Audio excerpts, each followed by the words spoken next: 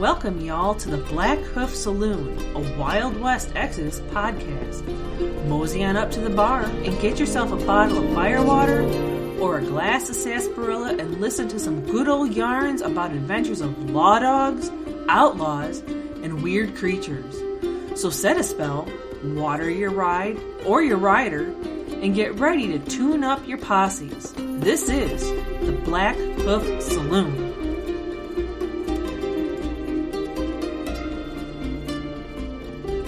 All right, howdy all you prospectors, and welcome back to another episode of Blackhoof Saloon.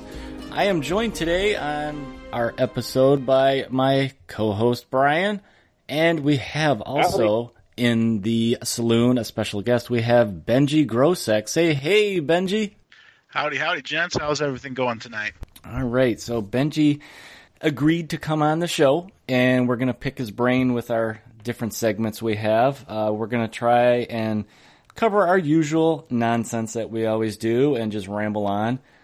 But you know what, Brian? Last episode, what we forgot to talk about, we were talking about Gen Con, and we had so much stuff that we wanted to cover last episode. We forgot to mention that War Cradle at Gen Con announced a new game. They announced Mythos. And somehow we missed it. You know why? It's because it's not in the Wild West. It's in, 1920s, it's the whole Cthulhu theme type thing. And I know a lot of people are excited because this is kind of they're going to give it their special treatment of the whole redo with, polishing of some of the rules. And I'm kind of excited about a Cthulhu themed game from them. They rescued a game, That's kind of, they've been doing that. Yeah. So it's a Cthulhu game that has been released, and they've rescued it. And yeah, they're gonna dust off the models, and their models have been so good. I don't remember this game when it was out. I guess it was a Kickstarter. Were you familiar with it, Benji? Are you familiar with the Mythos game? No, not at all, actually. So it was quite the surprise for me. Yeah. So I probably saw pictures of it when they went through the, on the table. Yeah. So I probably saw and was like, oh yeah, Cthulhu.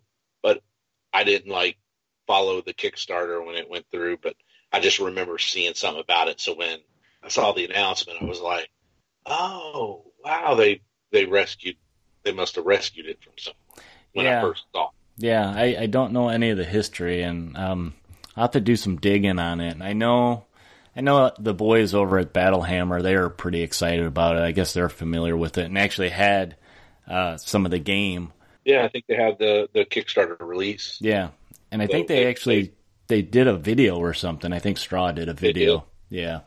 So you can go see the original version of the rules. So yeah, but and we also got.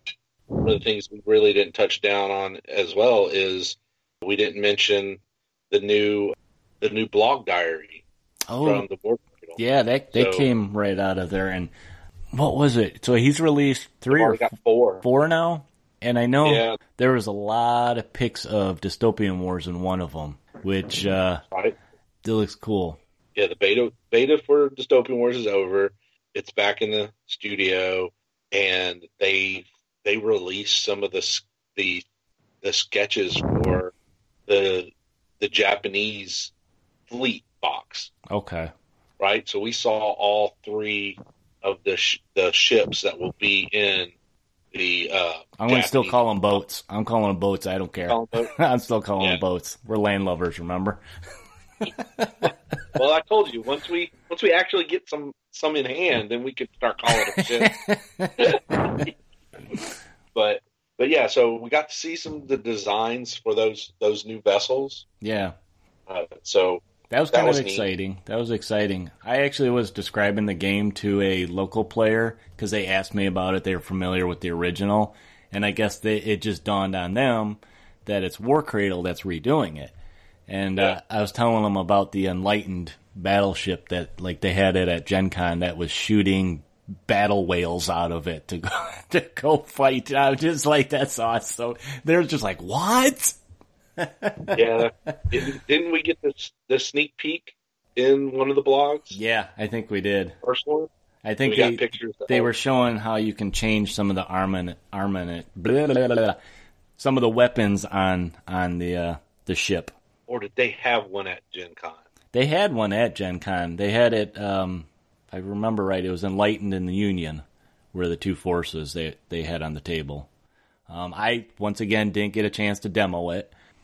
You demoed it, though, at Adepticon, didn't you, Benji? Oh, yeah. Yep, I did. And it is fantastic. That got you hooked on it, right?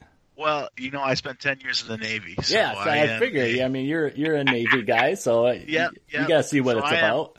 I am actually a guy who's crossed the equator, so they have a special. So I am a trusty or crusty shellback for the Navy. So I spent quite not a ton of time on boats, but just enough to to get it to the point where I'm like, yeah, that makes sense. And coming in with that background, the rules and everything that I did that demo with, they're solid. Small things like torpedoes, like you have to travel a certain distance for that torpedo to arm.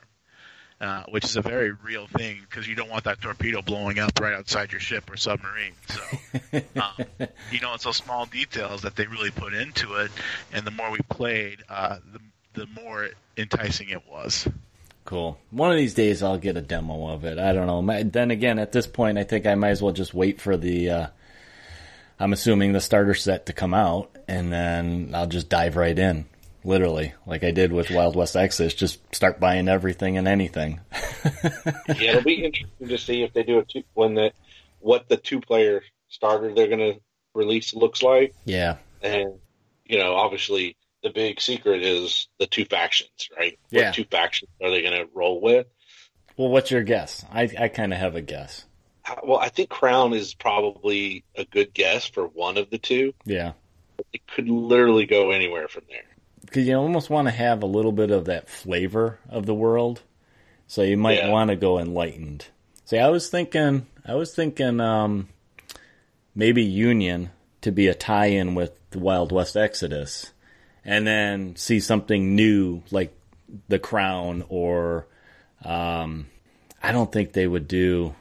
Was it the Japanese Rising Sun Empire? Right. I'm blanking on what they were called. Celestial Empire. Celestial Empire. Right.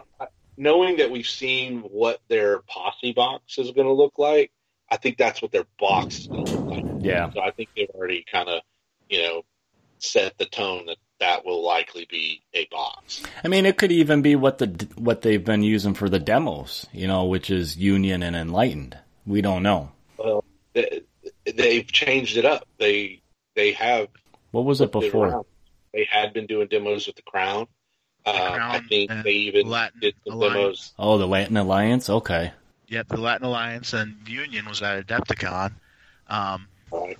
Man, you have such great picks there because you can either go with the Crown and the Union, and then you get that whole Canada-U.S. shipping trade lanes, like Stuart's talked about. Like, this isn't a full-out war right away. Sometimes it's just, hey, let's go take a look and see what's going on here. And then if you remember the map, man, I love that map of how far south the Union actually goes. Oh, yeah. It goes down in South America. Yeah. Yeah. And then you have this idea of such a classic area between the Latin Alliance and the Union in the Bahamas. I mean, that just screams pirates and sea warfare right there. So I'm kind of putting my money on Union and Latin Alliance. That would be a good one. Yeah. I mean, Crown and Enlightened. Yeah. I mean, some way to get that familiarity of Wild West Exodus, a faction in there, and then expand it by, oh, here's a new faction in this other part of the world, type of thing. But time will tell. I guess we'll see soon. Any minute now. Any day. Any day, yeah. Stuart also put out there that because of the delay of the beta for Dystopian War, Lost World Exodus will not release in 2019. I wouldn't think. If totally okay Dystopian Wars was faster and they were able to release it at Gen Con, then yeah, we would have probably seen Yeah. Lost World X this year. But they really wanted that beta to percolate in the Sturgium Lounge Yeah. For quite a while. They were getting really good feedback from old Dystopian War, players. And Well, they wanted to stay kind of true to those old players. They wanted them. They'd rather have them come back than be like, oh, this is different. I don't want nothing to do with it. right, but And I think they did. I mean, they like having that interaction. Yeah.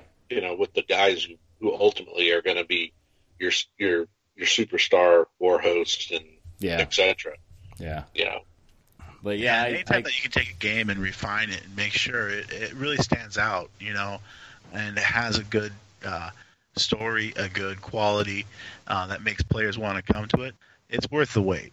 I say that because I've done those Kickstarters where you're like, this could be so incredible, and then you get it, and you're like, this is absolutely garbage.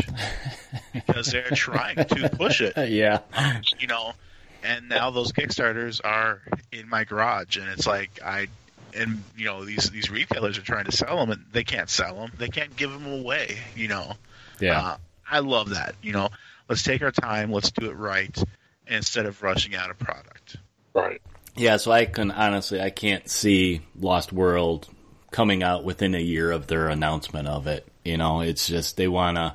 I mean, I know they have a number of guys working on the different teams and stuff like that they could, but you also don't want to, like you said, Brian, rush it. You want to have a quality product out there. Well, they don't want it overlapping. You don't want to distract Well, they want to have their time in the sun, their big moment type thing. So, which makes sense. It also allows those of us who will be jumping into both of them to save some pennies before. Yeah, I gotta get some more shelving for all that stuff. I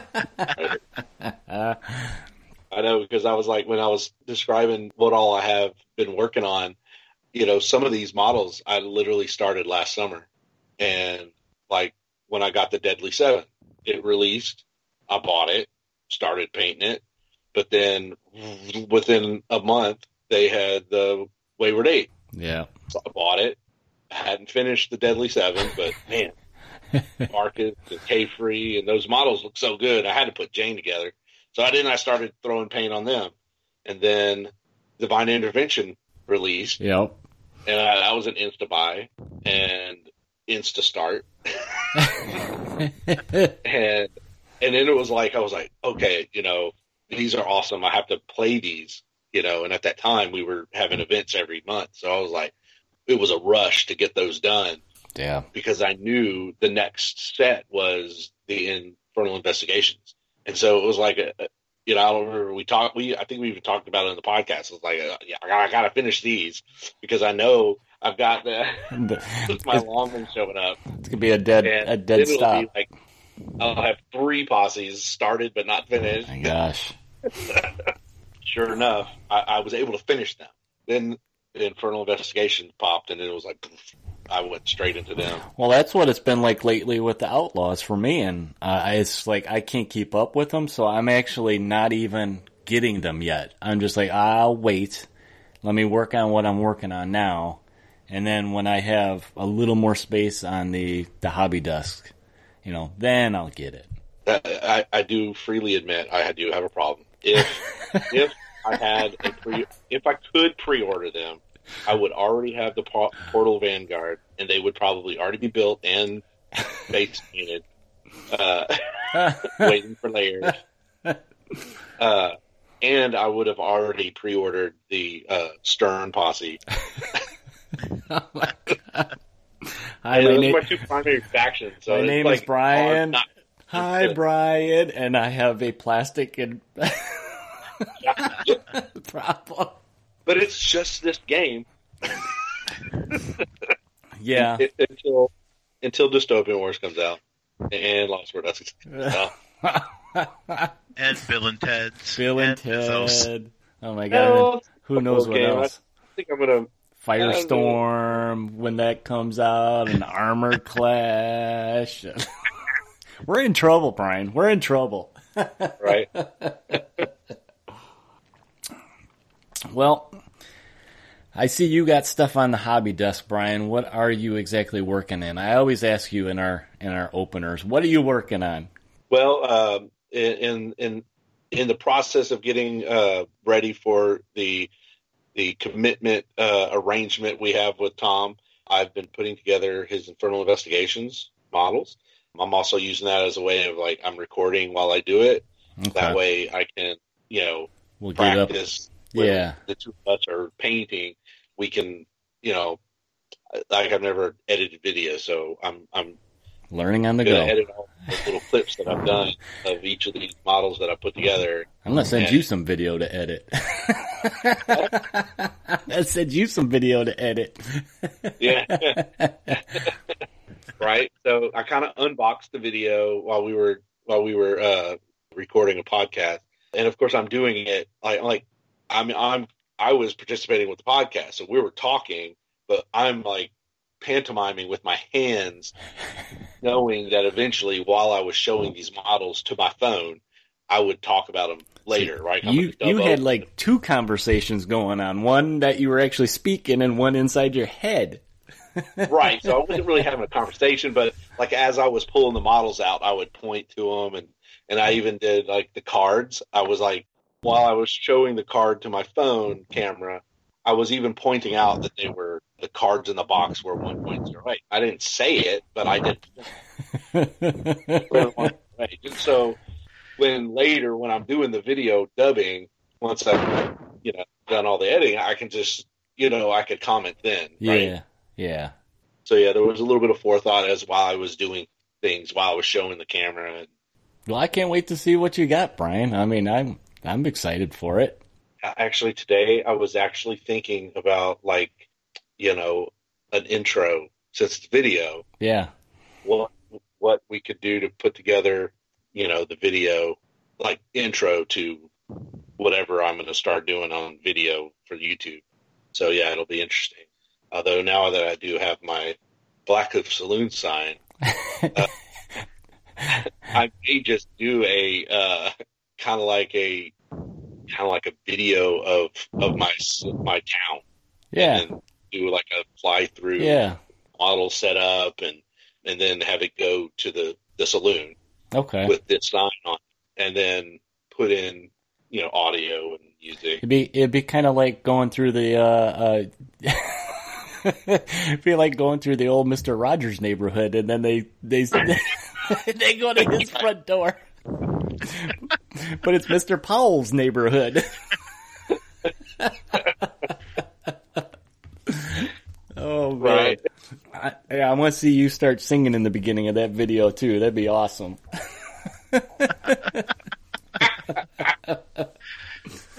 So, Benji, are you working on anything tonight? You asked me earlier, since you're a guest, you asked if you had to work on models while we recorded. Are you working on anything? I am. I was actually very fortunate to snag myself a Thomas Russell, so he's become kind of a linchpin in my new list building for my Confederates, so I'm actually doing some Dixie snipers right now. Okay. Because, dude, Thomas Russell's awesome. Yeah, no, and he disappeared from the website, so I was like, oh, I might have missed him, but I was actually able to find one. And that, man, I tell you, with my local group and the Train Heist campaign, what I've learned from 1.09 for list building, you almost have to have a set of hands in your list now. Yeah. Our last game at our meetup, we did of the first train heist scenario where you're looking for the clues. I put together a posse that I actually pitched my hands out because I went for the juicy name guys. And I kind of think not having those extra bodies out there hurt me a little bit, because sometimes the numbers are better, whether it's shooting at somebody or just, holding down an objective. So I may have to tweak that back the other way and put them back in there and see what I can do. Kind of slim it down. I didn't have enough bases covered, basically. I didn't have the toolbox, so I was missing that one tool that I needed. Yeah, and especially when you have the elite hands, which are so fantastic. When you can say, okay, I can make the choice between a mass fire or a combined fire. That to me is really kind of a key. I just picked up the Corcorelli, or I picked him up at Adepticon, and like everyone else, I held on to him. I put them together to say, okay, well, a lot of people say, man, these guys been kicking my butt, and I just don't know how to deal with them. They're so good. Their synergies are great. So I said, okay, I'll pick them up, and I'll put them together, and I'll start playing with them so I can learn them. Yeah. And they are fantastic models. They have some fantastic rules, but to have the toolbox where you think to yourself, okay, I need enough to take care of the quick and the dead, and then I also have to have guys, ready to take care of those Corporelli. And I did a while ago on one of my What Do You Think Wednesdays, I brought up how many hands cards are actually part of your glory cards. And, to go hands heavy is really giving your opponent a lot of opportunities to get a lot of glory points against you. But having one unit to limit how much glory your opponent can get off of you seems to be a well-balanced approach to say, yep, you know what, I need that Pierce. I need that hammer right now. And with Dixie snipers at 30 points a model and you're 18 inches away and you do have long shot and you can say, you know what, I have a unit of 5. I need to bump that Pierce up to 5 or 6 for that one perfect shot. Yeah, make sure you hit, which is something we were talking about, and make sure you hit. Do that with those guys, and then the rest is, you got some options then. Yeah, right. Yeah, and the next thing about that, you throw down a teamwork, and then you finish them off with Jefford.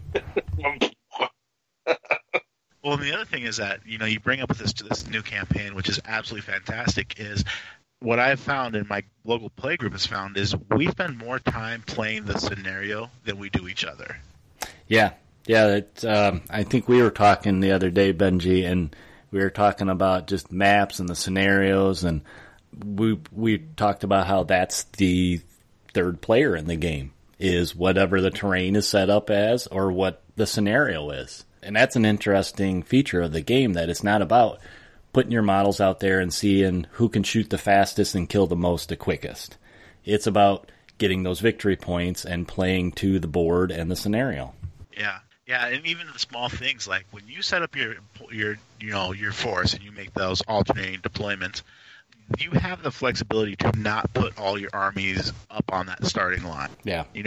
I can go ahead and have the flexibility to put my screening units, my entangling units, I'll put them up front right away. But I might put these more important support bosses like Marcus Wayward, Ponce de Leon, because that treasure hunter or those things they bring to the game are so good.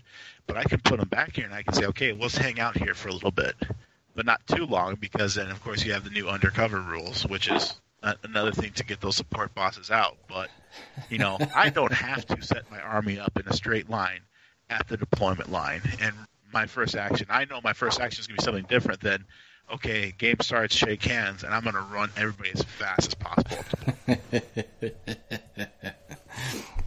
Well, why don't we go ahead and move out of our banter here in the intro, and we'll go ahead and get into one of our segments today. So we're going to go ahead and take another look at some two epic guys that we're going to throw in the Smoke Wagon Showdown, and we'll go ahead and get into that now, guys.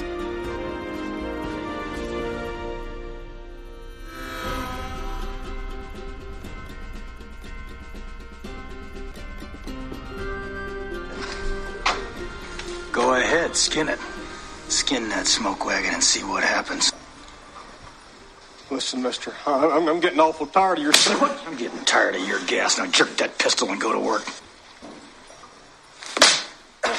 I said throw down, boy. All right, guys, we're going to jump right into the Smoke Wagon Showdown for this episode. So we're actually kind of following up. Last episode, we started off the showdown pitting two epic bigwigs in Wild West Exodus in a duel out in front of the Blackhoof Saloon. And then at the end, we actually kind of, after we went over their stats and, just a little bit of what they're about, how you would use them and stuff like that, we kind of asked you guys, who would win. So I think we're going to do that again. And today, the two warriors that we have featured on the show, we actually asked Benji, who's our guest today, who he thought we should cover. And I think we're going to cover Nura and the Third Man. So who do you guys think we should start with? You want to start with the, as I said, supposed good guy? I think we should definitely start with Nura. Okay. For a couple of reasons. One, both Benji and I, we probably have the most experience with Alita Nura. Yeah.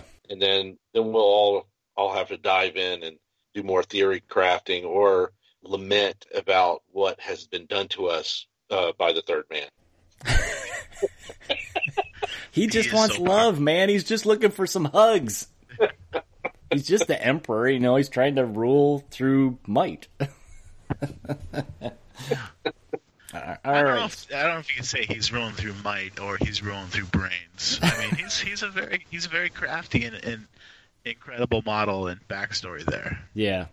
So a lot of the backstory of these characters is really, really neat. So okay, let's go ahead and how you say it, Alita Nura, Brian? Am I doing right? This is all right. So Elite Nura, let's go real quick over some of her stats. So she has a fortune of 3, pretty standard for a boss in Wild West Exodus. She costs 165. She's unique. She has a quickness of 6, a mind of 6. Let's see, where am I? Aim of 6. Her grit is 6. And just when you think it's going to stay 6, nope, her fight goes to 7. So she's a little bit better at fighting. And she has a limit of 3. So she's got a pretty good, it's above average stats for all her checks and stuff. No, yeah, she's good. Having a lot of 6s means above average. And of course she is a melee based boss. So a fight of 7 puts her in a pretty good position to swing her staff around and the sword. So Alita Nura's, her traits, we come in first with boss, of course, order, human female. She carries a tag called Sirkan, which was basically, it's the ranking in the order. So Sirkan is the top rank for bosses. And then she carries Spica and Estrella. Remember, the way traits work, that means there are rules in the game that trigger based on her carrying those. Okay. And some of them will come up later when we dive into some of the things she can do. Hey, Benji, why don't you start listing off some of her common rules? All right, for some common rules, she has some of the core ones we see with a lot of bosses. The dreaded, the quick and the dead, metal, largesse, target priority, surefoot, and teamwork. She's got a lot there. She does, right. Which is good, because if you look at her weapons, she's got a lot of not so far reach out and get you across the board stuff. So yeah. Her common rules really play well to her play, or one of her play styles. Right. So since we're brought up the weapons, let's jump into some of those. She carries the Relic Blade, which has got parry and has the new critical for version 1.09 of Fatal, which means her sword basically ignores metal. Okay. So, better hope you have something else. It has a range of 1 inch, which for melee weapons is pretty big, because a lot of melee weapons are just base to base. Yeah. So she can reach out a little bit further than most melee models. Most of them are base to base. You have to be base to base. So having a 1 inch on a weapon like that is big. Right. It really does help her against like hand units, right? So yeah. Typically what happens when you go melee with a hand unit, if you're base to base, you may be base to base with 2, maybe 3 of them, depending on how you charged in. Yeah. But for her, she's going to be able to reach out next to some of the other models. Reach out and touch you with my knife. Right. It's not just her knife; it's her staff. As well, that's. Well, yeah, we're going to get to that because that was even better. So there's a pierce of 1 for the blade and rate of attack of 1. So Relic Blade, pretty good. I like that it has Fatal on crit, and the range on it's pretty good too. For her other melee option is the Estrella staff.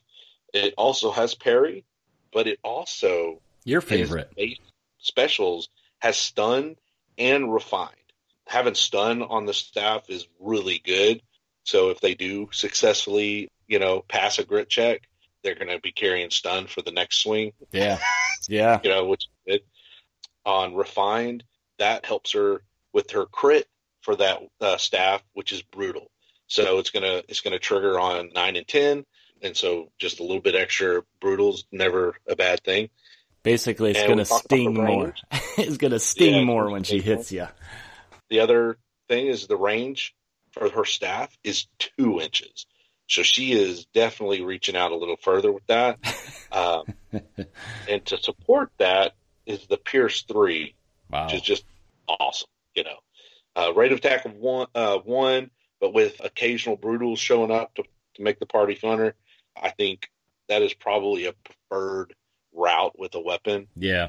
I can think of, like, if you're attacking something that has metal and that's their only defensive ability, you may want to, go with the Relic Blade, knowing that when you crit, you have a chance of ignoring their ability to fluff that wound off.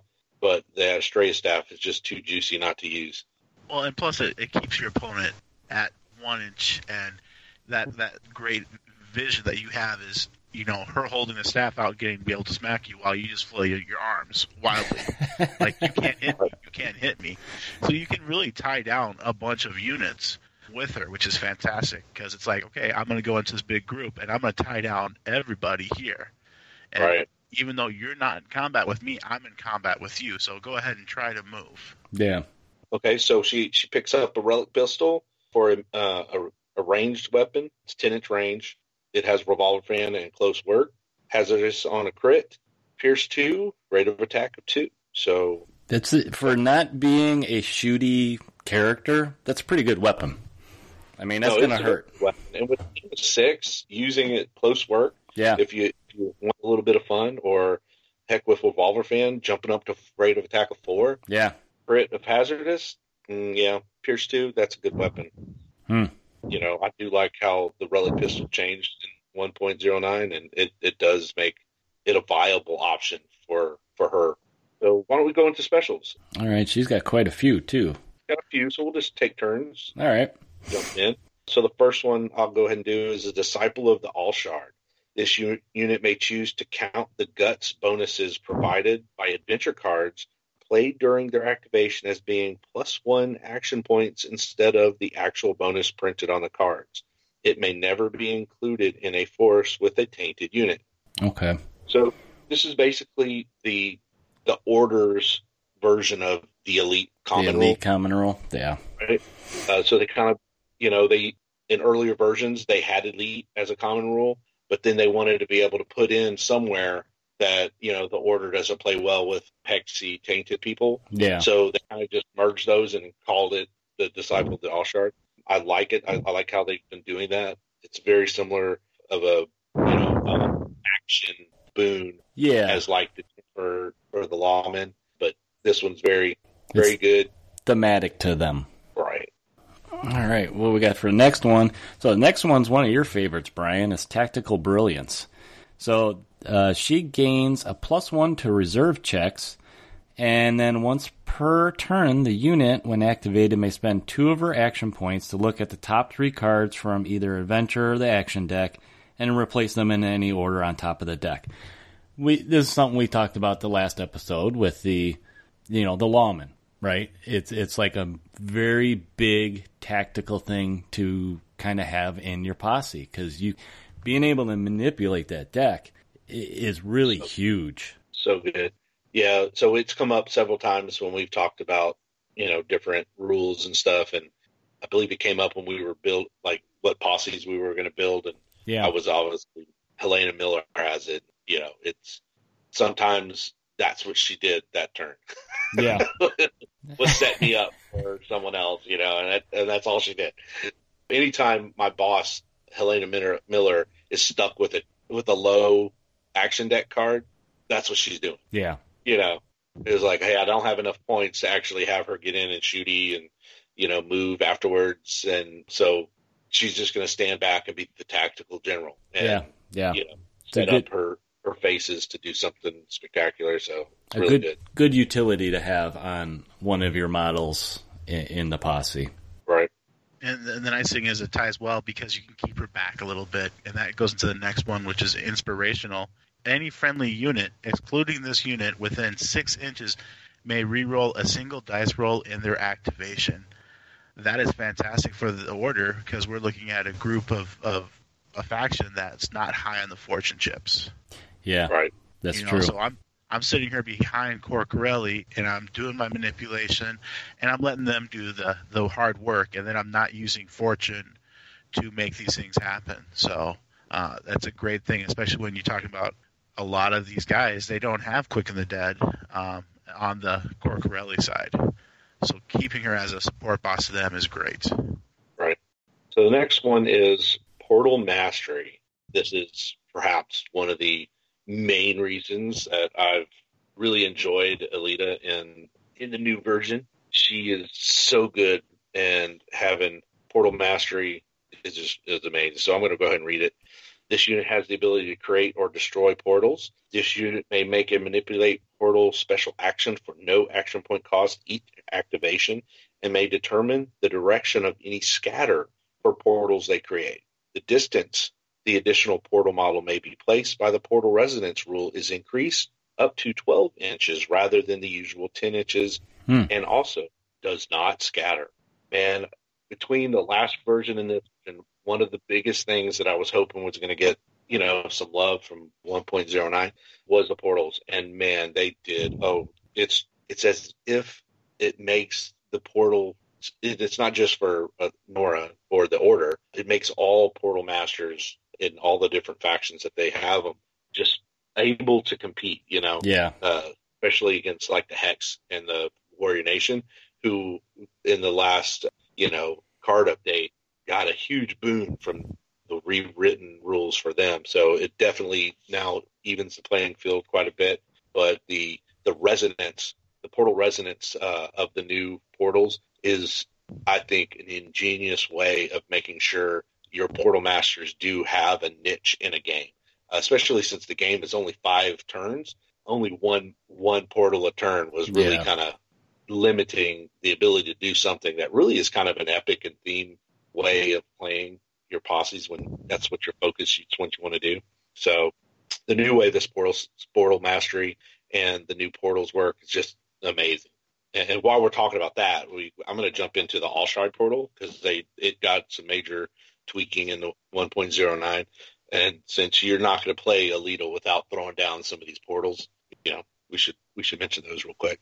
So one of the newest things is portal resonance. Basically, when you do a manipulate portal action, you put a portal down, and then immediately it generates a second portal. And normally it's 10 inches away, but portal masters get that extra 2 inches. And normally resonance causes scatter for the second one. Well, now there is no scatter for the second one, so it's actually more accurate, which if you're going to be a portal master, you probably should be a little more accurate with your portal throwing. So I love it. The other thing that the All-Shard portals get is Blessings of the All-Shard. And it's basically kind of similar to how, your hexaliths had some very hex-specific superpowers associated with it, as well as being a portal. So this is like the Order's version of that. And it reads as follows. While this unit is in the play area, units with the Spica, Blessed, or Colcoroli trait within 5 inches of any portal models, note this does not count totems and hexaliths or profane nests. So it's just the normal portal models or all-shard portals. Okay. Can take a mind check if they are declared as the initial target of an attack. If they pass that mind check, that unit may remove a single negative condition of their choice from themselves. If failed, the condition remains as normal. Units in reserve with Colcoroli, Estrella, or Spirit traits may spend a fortune point during their activation to immediately pass the reserve check. The summon unit must be deployed in base contact with the model with this rule and is available to activate as normal this turn, though still count as having made a reserve move action. Okay, so like the condition is a condition that's already been on that unit, right? Not one that just Like somebody shoot at them, oh, they're stunned. Not that one, but one that's already been on them. Something that has happened already. Okay. So say, during your activation, you shoot one of my Kokroli, a Spica, or Blessed, which we may see later. They get a condition. Like say they had to use metal, and boom, now they have Disordered. When I activate him, I can then use this. No, not an activation. The next time he's targeted. Yeah, okay. I can then do this, right? And do then a mind check. And a Kokroli unit with a mind of 8, it's a guarantee almost, yeah. So it's the second time they get a shot at, right? Yeah. So it's very good. There were some people who were saying, "Oh, it's too good." I think Kokroli with a mind of 8, yeah, it's going to be. They're supposed to be a hard nut to crack, Yeah. So it kind of fits. I do like that. I also like the once you get your model spread around, it does definitely give you more flexibility of keeping your order close to portals as a way of ensuring they have a little bit more of a defensive ability. Yeah. It's like that delicate bubble that if as an opponent, if you can get them out of that bubble, you'll have an easier time cracking that nut. But if they're kind of dug in by their portals and you just rush in there, it's going to be hard. It's going to be a hard battle. The one weakness that the Kokroli have, and people really need to remember that when they build a posse, if they're going to be going against the order, is blasts and templates. Yep. Something I always forget to build into my posses because I just want to go in blazing. Especially if they're linking, they have to stay within 5 inches of the portal. They're going to be kind of bunched up close together. You're bunching up, right? Yeah. So just makes blast and templates. Always remember that. Or don't when you're playing my order. You can always shoot the portal too. You can get rid of the portal. Yep. Yeah. Exactly. But and some people forget about 8. That's going to take a little bit of punch to get through that grid of 8. Well, I think that's what I think we talked about, that mass fire or combined fire. Yeah. That's why hands have gotten better. All right, she's got one more special ability. Who wants to? Benji, you go ahead and take it. I haven't been hearing from you lately. Oh, okay. Yeah, sounds great. She has Forward Echelon. As long as this unit is within 3 inches of 2 or more friendly non-disordered hands models, this unit and the hands model gain +1 grit. This unit may go on lookout for a cost of 1 action point, regardless of how many combat actions it has made that turn. That's pretty. For a grit of 6, that is great. Yeah. Oh yeah. Get a couple people around her, a couple of the Spica, and she's going to be a little bit tankier or stay along a little bit longer. Oh no, it's great. And what I like about it is it's not just for her. She's going to throw it out to the hands units as well. And then if you have those hands that close, you're automatically getting that 6-inch inspirational reroll. So yeah, right. A win-win situation for this. And for those of you who haven't had a chance to read her backstory, if you go to the store and click on her Portal Vanguard or her Legendary, just click on the link. Her profile will come up, and that's her backstory. It's a good read for those of you who haven't had a chance to read it, or if you're interested. All right, Brian, should we look at some options with her now? So, like building options, right, and where do we start with that? So, well, we start with her posse, right? So Okay. she's got her theme posse is the Portal Vanguard theme posse. She's a So fairly instead new of taking posse. Right, the box is out, so you know who her go-to people. It's fairly straightforward. She does have a boon. If you fill up all 6 slots with at least 1 unit, then all Estrella in the posse gain teamwork. Okay. So she very well, if you build her posse, you can play on that, and you can run the board of few at a time. If you've definitely played checkers with your models, and they're all ending their activation within 8 of another Estrella, boom, you can activate them, right? So very, very, very control-esque type feel. because you're going to control the pacing Yeah. if you can double up, and, throw 2 activations back to back, especially if you're cracking a nut on a hard target, and you got the disorder down from the first model that you activated. Boom, teamwork. You sent in a second one. Ooh, and they were using Quick and the Dead. So, man, okay, teamwork. The third one. That's how you take out big targets, right? Yeah. Because you never know what they're going to be able to do to save that model during their activation. Yeah. So you definitely use teamworks as ways of, ensuring you can take out that target before they can recover. I mean, especially when you throw her whole theme together, she has that going to Spica, because her first 2 things are a unit. They're not specific saying it has to be a face. It could be an unit of hands that you can get that on right away. Yeah, anybody that has that keyword trait that we're always stressing those traits. Pay attention to those traits because they always come into play, whether it's a special role or, in this case, posse building. Yeah, because the teamwork on hands is great because you're getting more and more, and you're actually. What I like about that is even to hold unit coherency, you're 3 inches apart. A unit of 4 hands, that's going to be 12 inches that you're going to be able to get closer to get those chain reactions going. Right. Unfortunately, Spica do not have Estrella. Oh, okay. Oh, they don't. Oh, my. So that doesn't help with that specifically. So those first couple of... No, they have to be faces.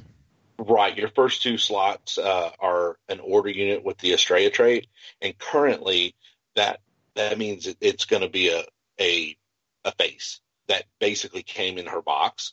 Okay. So that you're going to... I don't know why you wouldn't ever always just take slot 1 as Janice Salto. She's a portal master, so having 2 portal masters means you're going to throw out 4 portals around, so it's almost an auto include. They work well together, and frankly, Salto's sculpt is so epically awesome. Why wouldn't you want to bring her? Then, slot 2, you have some options there. You can bring in one of the chain hook Cocoroli. They have the Estrella trait because they are basically one of her tactical units. So they actually carry both the Cocoroli and the Estrella. So you would, bring one of the 2 of those. And then the third slot is an order face unit and or an order non-vehicle support unit. Non-vehicle. Okay, so that's a key there. So you want to look at the support units that aren't right the now. vehicle. They have the 2 Cocoroli support units. Okay. The long rifles or the knife, the sword and pistol. And it's nice you can double up there with the face too if you want. That's right. But you only have to take 1 in that slot to trigger the all boom. 6. Okay. So if you want to stretch it out a little, but definitely gives you. That's where your options come in because you're not limited to just Estrella faces. You can actually bring in faces from the other sections. Yeah, see, to me, I look at that, and I look at the Aaron brand, and I look at Helios right there, and I look at their ability to bring in smoke. And then you have so much of this faction working off smoke to say, hey, I want these key pieces to be shrouded. I'm going to throw down my smoke template. I'm going to get them in there with that filtered lungs. They're going to be shrouded, and I'm going to force you to take more shots at me or roll more dice. So, shrouded is very powerful. Yes.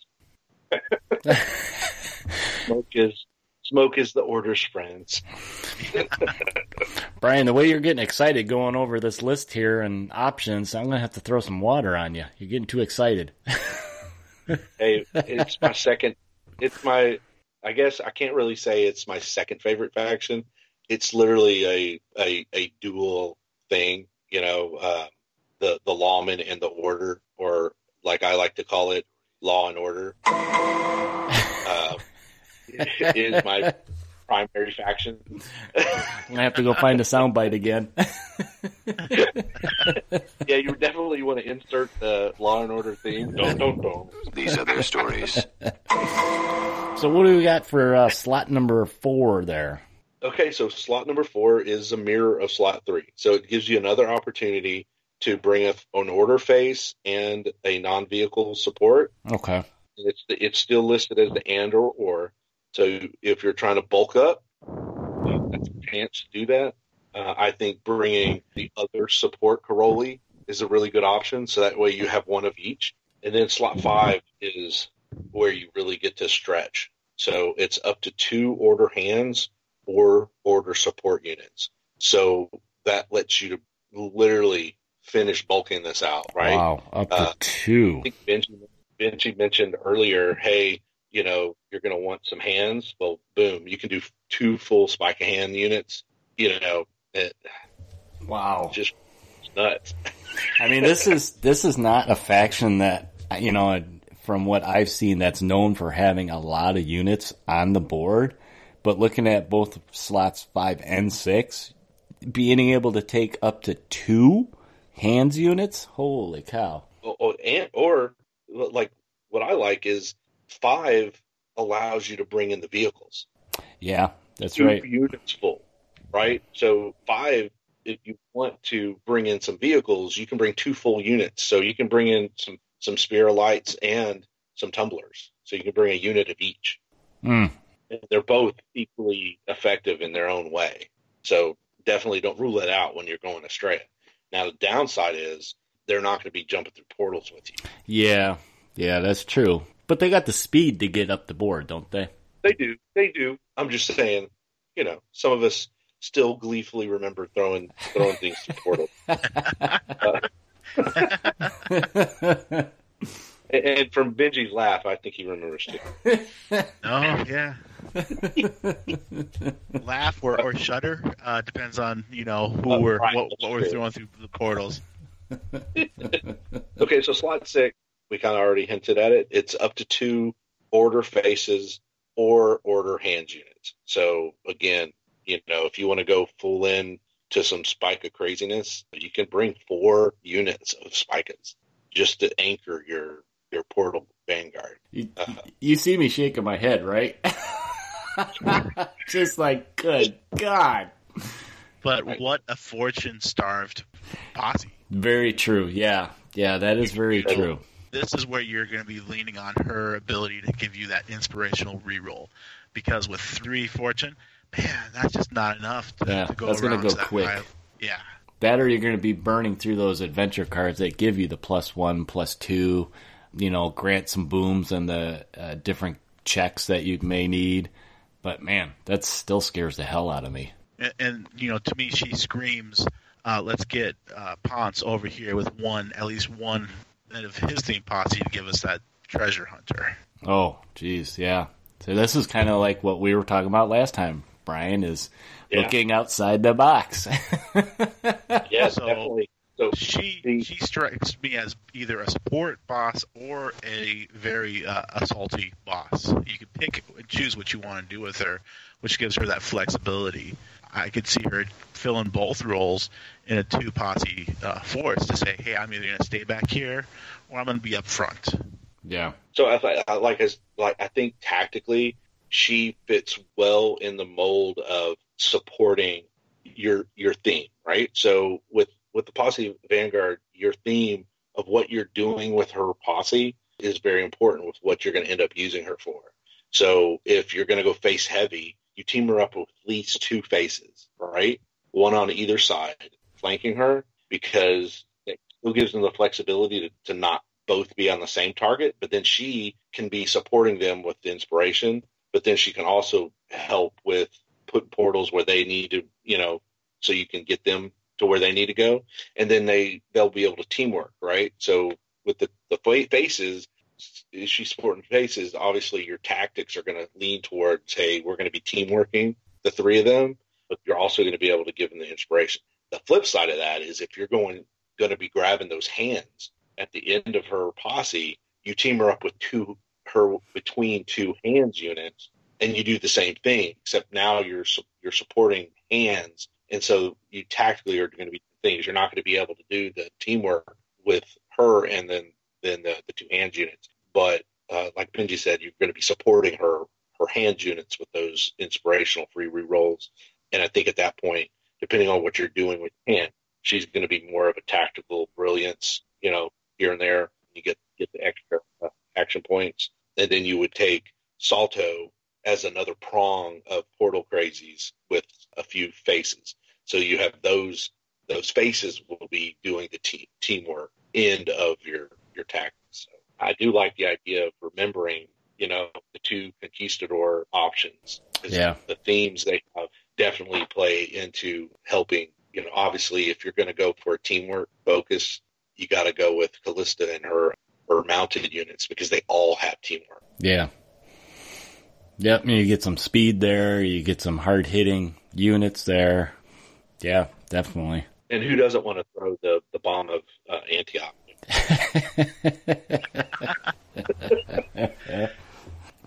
All right. Well, I think that about covers Nura. Do you guys want to go ahead and jump into the third man for the Hex now? What's the even point? Oh, man. Wow. Wow. Don't make me throw. I'm going to break the hose out.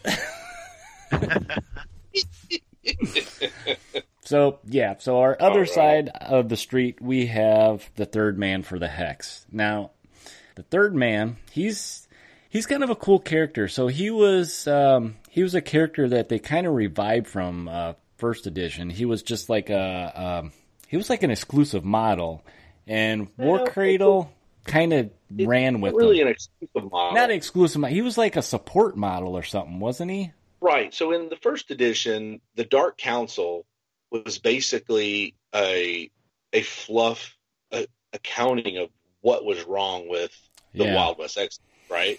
So the Dark Council was basically what was sneaking around, encouraging all the different factions to be crazy and want to kill everything.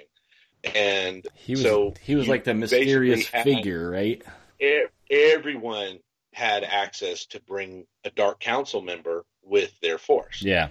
And it was a unit that would grant free influence. So in the game, the version we're playing now, it's called Fortune, but then it was called the reroll mechanic was tied up with influence. Yeah. Well, the Dark Council, because they were influencing everyone with their whispers and encouraging you to do evil things, that's what they were doing. They were giving you that influence to reroll your dice. Yeah.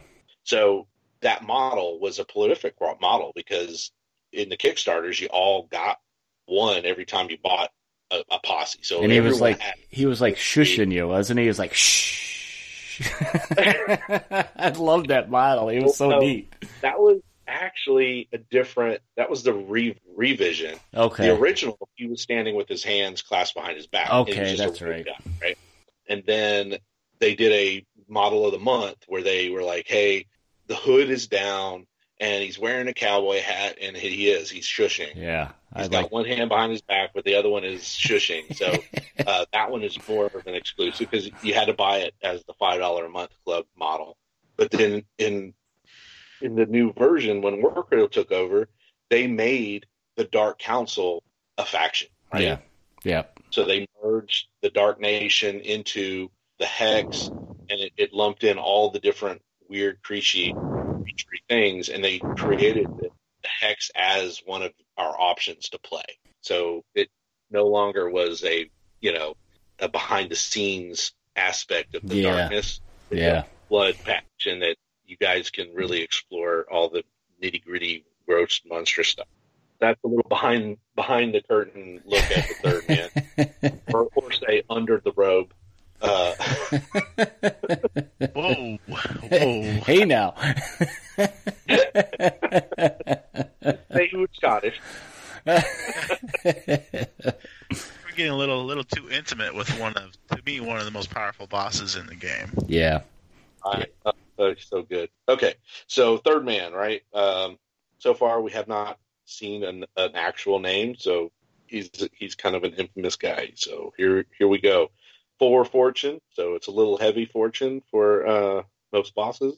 Cost of 180. He's unique, so you can only bring him once. His traits: boss, hex, human, male, and tainted. Yeah, it doesn't have a whole lot there. Pretty basic, simple. Does he need it? No, I don't think he does. Now, what does his stats look like? So he's got He got a quickness of 4, so he's not very fast. I don't think he needs to be. He's more of a manipulator, so that's fine. He has a mind of 8. That's big. That's really big for some of the stuff he does, and we'll get into that. He has an aim of 5, a grit of 5, a fight of 5, and then he has a limit of 3. So he's kind of all over the place with his stats. But I don't think they need to be high, you know? No, I mean, the mind of 8 makes complete sense. Yeah. And that should be where he is. And the 5s all make sense. I mean, he's a little old dude walking around. So, I mean, where he shines is not in the cylinder. So, yeah. Let's jump into his common rules. Common rules of metal, largesse, target priority, and shrouded. Yeah, we kind of mentioned shrouded when we were discussing some of the order tactics. Shrouded basically forces any fire, like shoot, attack. Any targeted reroll, shoot right? action, yeah, you got to reroll. And I think that's a common thread that you'll see in a lot of the Hex faction. Because I know, like, you look at the Dark Nation, a lot of the Dark Nation characters have the shrouded rule. Right. And I mean, basically, the way I envision it is like they distort reality. Yeah. You know, he's kind of been whispering into all these people. He's kind of like being able to hide himself. So that's what the shroud is kind of signifying. You know, he's not like camouflaged and hiding in the bushes. Like, well, he's definitely not running fast. He's like you say, he's a little old man. I mean, he's kind of like the Brainiac bending reality, and you're not really seeing him clearly. So you're definitely gonna have to reroll those shots. So okay, so he's 4 deep in weapons. They're all shoot attacks. He's got some options. And so that's one of the difficulties about playing the third man is he has so many options. You definitely want to know your card. And what's funny is some people love having the professional cards, but I don't. And the main reason is when I play with the professional cards that come in a box, I forget about the specials on the other side. Yeah, you're constantly flipping them over. I mean, that's and you forget. I print them out nice and print them out big, side by side. Yeah, it as you just casually look down at your model, you're like, or your card, you're like, oh yeah, dude, he's got that special ability, you know, because especially when the entire back of your card is ability after ability after ability, you'll forget some. So I definitely want to put that shout out as I look, print them the way they are, do not fold them, leave them flat down. It'll save you so much. Oh man, I forgot he could do that. There's not very many characters that on the back of the card when they go into special rules that it takes up the whole space like him. All right, so the first weapon, what do we got there, Eric? So we have, okay, you know what? I just realized why you picked me to say this, because I can't say this word. I know. I'm sorry. I knew that. He's evil, is he not? Are you sure you're not a Hex player? Hey. So we have the Tenebrous Shroud, which is a blast. There's no way I would have said that. Crit lethal. It's a range 8, pierce of 1, and a rate of attack of 1. And again, that blast is great for anybody going up against anybody with a Quick from the Dead. Yeah. The second weapon is a Shadow Portal. Another portal weapon, complex, and it has a crit displace. And that's going to be a range of 12, pierce of 3, rate of attack 1. And then he has Necrotic Breath, which is hazardous, torrent, and engulf. And that's going to be a pierce of 2 and rate of attack 1. And then one of my favorites to get thrown at me when I play my local player, he always throws the Hex Bolt at me, which is going to be refined, shred, and crit lethal. That's going to be a range of 9, pierce of 2, but a rate of attack of 3. It's a lot of dice he's throwing at you. Right. So remember we were talking about the Order, and one of their weaknesses, you know, is blasts. So that's what the Tenebrous Shroud is, why it's such a good option for him, right? Because the Hex Bolt is perhaps his best, but depending on who he's near, yeah, you have that option of using a blast. Yep. You have Nura hanging out with her hands units, and they're hanging out real close to get to forward echelon. Blast them. and you're going to be hitting them all, right? Oop, they're too close to that all-shard porter. Boom! You know. And also with the shadow portal ability, it gives him the ability to create portals, right? So that's another thing. Like, if you're not paying attention, that's it. Yeah, you can still use it as a weapon, and it's a good weapon. Having displace, if you got to move someone out of the range of something, right? If they're too close to that all-shard portal. Yeah. All-shard portal. Yeah. Bump them away from that. Pierce the 12 inches, it's a really good option for him. But it allows him to actually do a manipulate portal, which a lot of people also forget. Manipulate portal is create or destroy. Yep. So it works both ways. You don't technically have to, open one, but you could take one away. Right, and it's not. He doesn't have to roll a fight attack or an aim attack. No, it's using his mind, which is 8. Yeah. That's nuts. But unfortunately, when you look at all these weapons, we're all looking at things under 12 inches. Which, if you're taking the average quickness, you're taking this guy, if he's using his weapons against you, he's within most people's charge distance with one action for a move and one for a charge. So he's, for him to be using these weapons, he's got to be up close to you a little bit. Yeah, so he may have to use that portal or a hexalith to basically get across the board. Right. And then it goes into some of his special rules, because that's where he shines. The risk of being out there can be mitigated. So perhaps one of his most deadly specials, the Dark Council. Remember, we described what that was earlier. So here's basically the in-game effect of the old Dark Council. You may deploy a single hexalith during deployment for each unit with this rule in your force. For one action point, this unit may select a tainted unit, friend or foe, within 8 inches. That targeted unit must make a mind check. If the check is passed, nothing happens. If the check fails, a model in that unit, or the entire unit, if it's friendly, is compelled and must immediately make an action of this unit's choice. This is a free action, which cannot be focused or use fortune. For the duration of this action, the compelled model counts as a friendly unit to this unit. You cannot compel models with the automata, structure, or legendary traits. All right, so he's doing like some of the Jedi mind tricks on people. That's right, man. He's influencing the target, and it's friend or foe. Obviously, friendlies are a little better because you can do the whole unit. Yeah. Say you have a hands unit that you want a second activation, basically, or a second attack that finish off somebody. Yep. Just reach out. Or help him move up, maybe, as, support for him. And it's really one of his most powerful things. And for one action point, it's a no-brainer.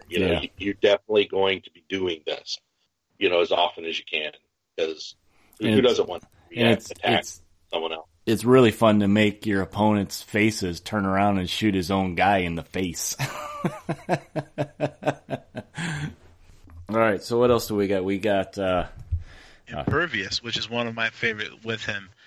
The unit ignores the fatal quality and negative piercing modifiers when taking grit checks. That's pretty. Wow.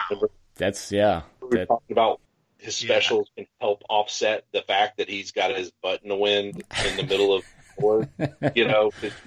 He does have short range abilities, right? They're all under 12 inches, and the 12 inches is out there by itself, really. But his main is 8 inches. Yeah. For his Dark Council compel to happen, he's got to be within 8. 8. The Shadow Portal's within 12.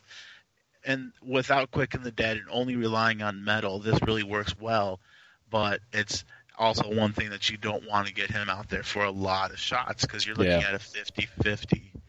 Right. If you're going to take this guy with a couple of hands units, this guy's going to go down just by the rules of the dice. Right. But the next ability, whenever this unit successfully destroys an enemy with his leeched ability, this unit may select an attribute from the destroyed unit's card. This selected attribute replaces the same attribute on this unit for the remainder of the game. This unit may only have a single attribute replaced using this rule. If another attribute is later changed using this rule, the previous change is lost. Man. So he can cherry pick stuff. You know? I mean, if you have him out in the middle, take out something with a higher grit. Or take out something with a higher aim, and you now take that aim 5 up to an aim 8. Yeah. So you really have a lot of great options for what you can do with them. The grit one goes well with the Fate Weaver, which is his next ability. Once during their activation, this unit may spend an action point to look at the top card from either of their opponent's adventure or action deck, and they may discard that card or return it to the top of the deck. Man, right there, you can ruin somebody's day. It's the flip side of shrewd tech strategist. It's great. I love it. I remember reading that rule for the first time. I was like, yes, because I love the card manipulation abilities. Yeah. And that's just me, right? Yeah. Oh, yeah. Well, especially if you're playing with him and you're playing in a way that you're out activating your opponent. Now, I'm going to wait till all your activations are done. I'm going to look at your card, and I'm going to know what your initiative draw is going to be. And if I have anything else I can do to manipulate my initiative draw, I can go ahead and do that, because for what his posse brings, you can really fill the board really quickly with a lot of inexpensive but still deadly units. Yeah. Yeah, that's bad. All right, I'll jump on the next one. So we got Node of Power. So this unit regains fortune chips up to its starting value at the start of each resolution phase. Furthermore, this unit may allow a friendly unit within 10 inches to spend fortune chips from this unit as though they were their own. So a lot of fortune there to be going around there. That's always useful for rerolls and bumping up grit checks. I really love this one because it's a friendly unit. So if you're going to play him back, and I'm going to go ahead and put a big, heavy shooting unit right next to him, or even another boss, I'm going to set him back, and I'm going to let that other person go ahead and take from him what they need. Yeah. Right. So that's great. What this does is it encourages you to bring another boss or posse, because the Node of Power is share fortune to friendly instead of posse. Largesse is share your fortune with your posse. Mm-hmm. So when you bring another posse, bosses can't cross posse share. Yeah. But the third man can with Node of Power. It doesn't matter as long as it's a friendly. So anything you brought, like say you brought like a Bytel. I'm gonna throw a couple at you. If you brought Vorket, who doesn't have a fortune stat, and then now you're using Vorket as the third man's bodyguard, and you're talking about a guy who has all these fantastic attacks, he would be a great one. Or if you're gonna hide him back, put him right next to Locas. Yeah. Let her shoot up that that oncoming force. And she's got the range with that double Gatling gun. Right, but those are faces. Are they? Okay, I know what you're saying, though, Brian. Be in your posse. They could be in your posse. So, what you're saying is a boss who really doesn't have a way to get more fortune than what they start with. This is a way to do that. Well, yeah. Okay, so say you build a posse, you bring in third man and his posse, but now with the new cheaper cost, you have an option. You're not at 1,000 points, and you want to bring something else. You can bring another posse, right? Yeah.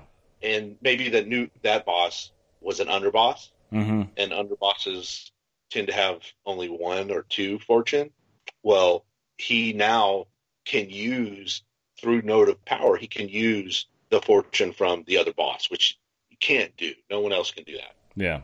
But if you have 2 bosses and 2 posses, and you want to use your out of fortune from the boss of that hands unit because of the Node of Power, because he's a friendly unit, he can, as long as he's within 10 inches of the third man, he can use the other boss's fortune, which you can't do. But with Node of Power, you can. So that is so huge, because it's like you bring any other dual posses with 2 bosses, you have to be able to segregate who's using what fortune. Yeah. Yeah, and the thing is about one of the downsides of when you bring up what we can bring is when you look at his theme posse, he can't bring their Carcosa, Dark Nation, or Nzambu. Right. So getting those guys, which are historically fortune starved, getting them a pool to pull off of, that's fantastic. Right. You have him nearby, and they didn't have access to some. Because even if you're pulling, just one or two to get Vorkhead going, man, that thing's a beast. He's hungry. He is hungry. All right. Well, we got one more left there, Brian. So this one, I like this one too. Embrace the Hex. For one action point, this unit may select a target unit, friend or foe, within 8 inches. There's that 8 inch again. That target unit must make a mind check.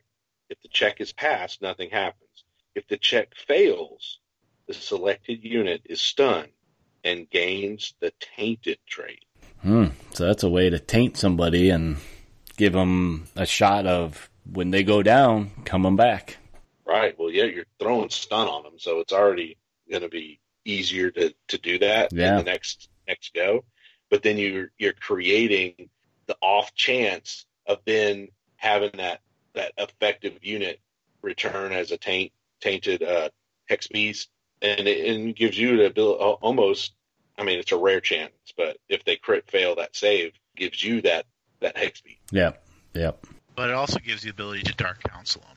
So if you have an opponent who doesn't have that tainted rule, you now bring your own ability to take over their models. And what a big insult to the order than to say, hey, you're Corcorelli, which this would be very difficult. I'm going to go ahead and taint them and then Dark Council them against you. Right, because they can't use the compel in Dark Council against non-tainted units. So it gives them the ability to correct the problem when they're fighting a non-tainted posse, right? Because I usually play non-tainted posse. My lawman posse, I don't bring, I'm not bringing Virgil, so they're pretty much none of them are tainted. Well, the Hex has a way around that. Yeah. And we're not looking at bringing in another model. We're looking at a solid model that has a good fortune base that you can buy those extra abilities. If he's standing still, you're looking at 1, Embrace the Hex, 2, Dark Council, and you still have that third, limit to move away or do whatever you need to. Well, you have to remember, limit is for actions, and some of these special abilities aren't action. Yeah, they're powers. Powers that had cost a fortune or something. Yeah, and they don't count towards the limit. So that's one of the things that people don't realize is, some of these things that he's being able to do don't count towards his limit. So what we're saying is we embrace the Hex. We're spending an action point, but we're not going against his limit. That's right. It's not an action. So say Portal Mastery, it's telling you you're taking a Portal Mastery or Portal Manipulation action. It's an actual action, so it counts toward the limit. But Portal Mastery says it's going to be free. Yeah, so it doesn't cost you action points, but that is an actual action that's being taken. So it does count towards your limit. But when during the activation, spend an action point to look at the top card, that's not an action. That is a special ability, and it can happen regardless of how many limits you've already used, right? So he can already have moved, and he can already have shot. If he still has action points, he can Fate Weave, he can do Dark Council. I mean, that's why he's so good.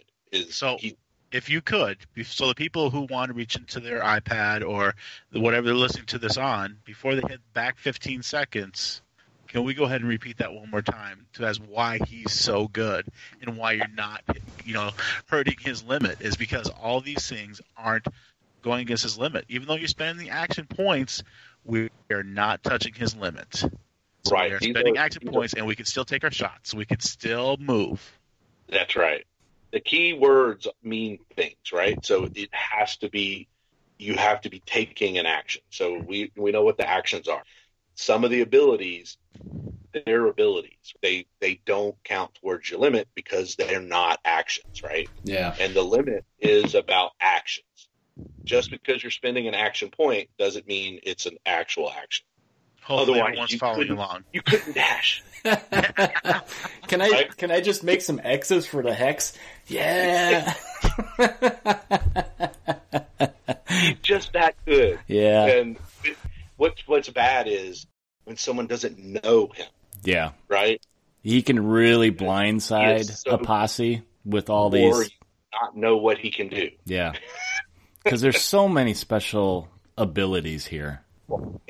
And really, the biggest problem with the third man is the lack of resources to do all of it. Yeah, yeah. You won't have enough.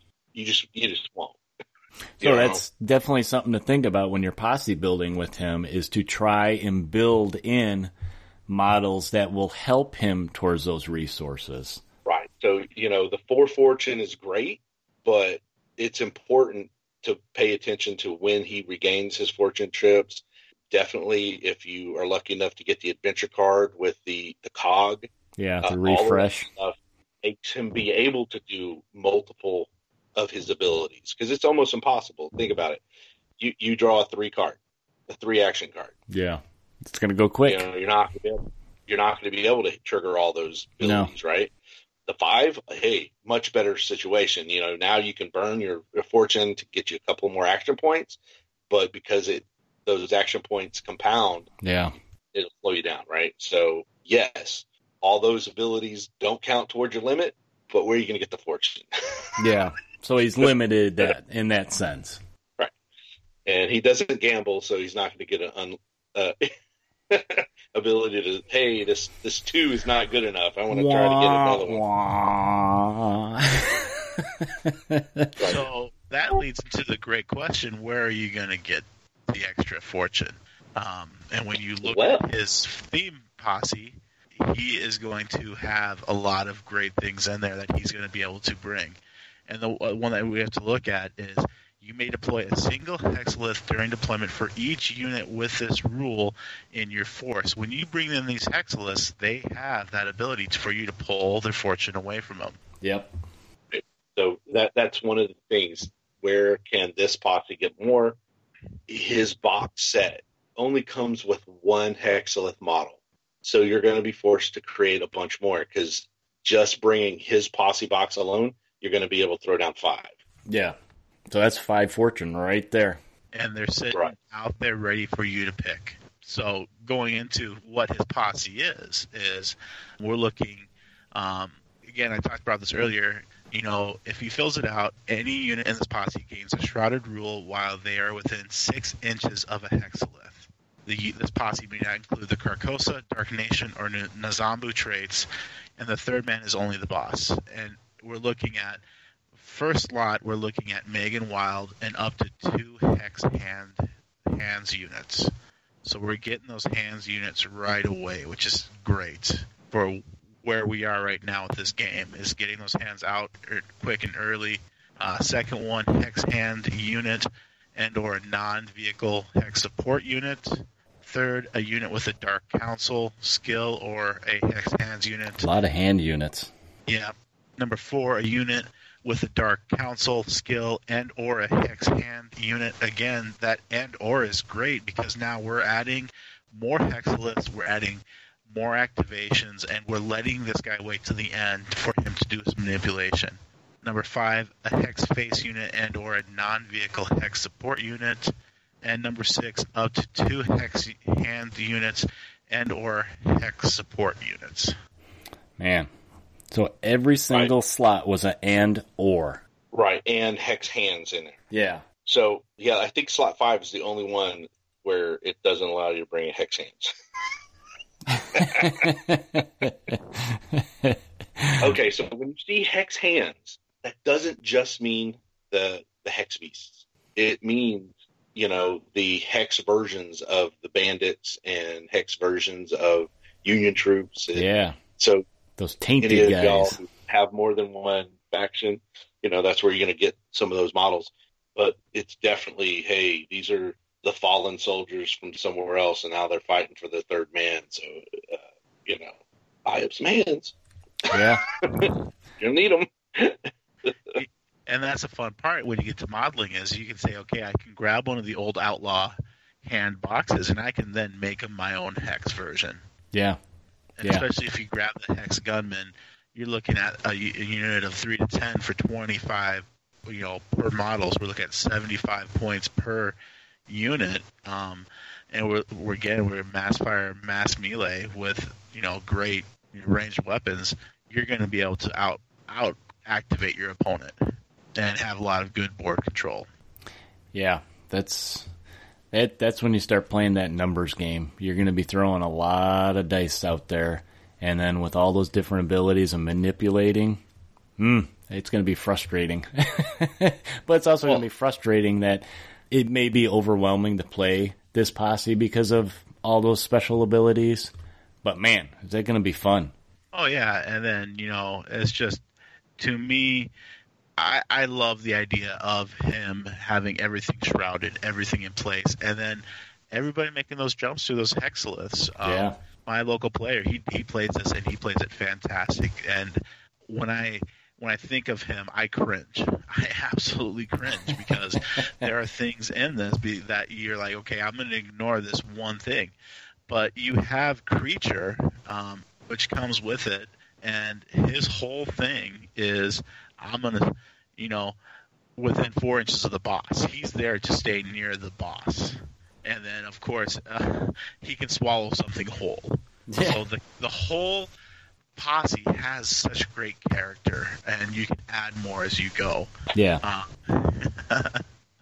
Yeah, small base initial targets, special heavy, and then I'm going to eat you.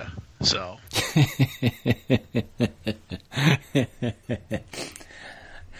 Oh man, yeah, this is a posse box I got still sitting in the basement on the project shelf. It's one of those ones that's like, man, I want to get to it and just make somebody cry. Because I can only imagine this being just very tough to play with. I mean, they have the advantage of kind of like very similar to Warrior Nation. They're starting with their portals already on the board. They don't have to make any kind of checks to create them. Granted, he can make even more, kind of a way to jump around the board. But just starting with those hexaliths already on the board is such a big advantage. Right. And that's one of the things that changed in 1.09 is under the last version, any portals created by, Third Man or is Megan Wild the portal master Megan in the group? Has it too. They were other hexaliths. Yeah. That was so gross. So now when they're creating portals, it'll just be regular portals, which have the portal resonance rule. So definitely going to have tons of portals on the board.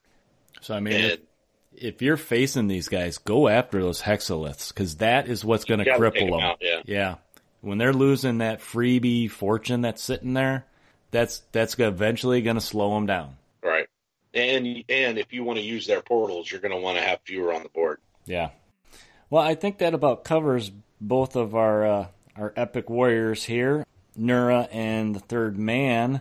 So what's the consensus here? Who do you guys think is going to win the duel out in the street?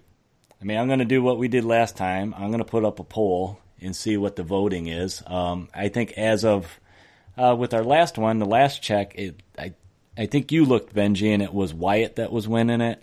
So maybe this time the darker side might get some love when I do the poll, but yeah, as of right now, Brian's shaking his head right now, so I think I know where he's leaning. Yeah, as of recording, we got Wyatt ahead by 56 to 44, so Wyatt's eking ahead. But I'm going to tell you, Third Man scares me. When I line up against Third Man, he's a force to be reckoned with, and then just him by himself, he's a force. Then you throw in his posse and all the things he can do. And what they can do. Yeah. So across the board, this is a great, boss, and my vote is for Third Man in this situation. Right. It really just depends on, head to head. model to model, I think he would beat Nura. I mean, but depending on the groups that you bring, what kind of support they I get. gotta take that back. I mean, the first staff is just good, and he's got no options for melee. Man, I thought I had him. I thought I had Brian on the dark side. If she gets in there head to head, she'll take him out. The problem is it's the posse. So if they know what they're doing with him and they build the right posse, hands down will beat the Order Portal Vanguard. But it's going to take the skill, right? Yeah. So, this is a very rough guy to run. The third man posse goes up against anything else. They rise and fall based on how well they play third man. Yeah. And that's the key. Nura has a little more cheat room depending on what she brings, right? Yeah. If she teams up with some Kokoroli, she goes Spike Heavy, that's going to be tough, you know? So I think this is one of our smoke wagon showdowns that literally could go either way because they're really good. Yeah. And it's all about what they bring. Yeah. Yeah. And like you said, the more that you play with the individual bosses and the skill level of the player and their list building could really determine it. So, wow. Yeah. This might be one that we're kind of split. I mean, aesthetically, I'm going to pick third man just because I like all the dark, creepy guys. But, you know, after going over Nura, I mean, a lot of her abilities are a little more straightforward in how they work. And so because of that complexity, she might be easier to run. So she is going to, you know, end up taking it a lot more, like you said, Brian. But we'll have to see what the community says. We'll put up a poll after we put this out. And I agree with Benji. Anytime you face off with the absolute power posse, you better go in fearful because it's going to be rough. Yeah. If they know what they're doing. Yeah. Yeah. You gotta look at how to slow them down. And if you ignore that, they're going to run all over you. Right. Yeah, I mean, you know, he is a great support boss too, because, you know, if I can bring him in a spot where people can just leech off of him, that might be well enough there. But to think about bringing him outside of his posse, it's almost a waste with how good that posse is. Yeah. I mean, what you need to do with him to beat his posse is to take him out.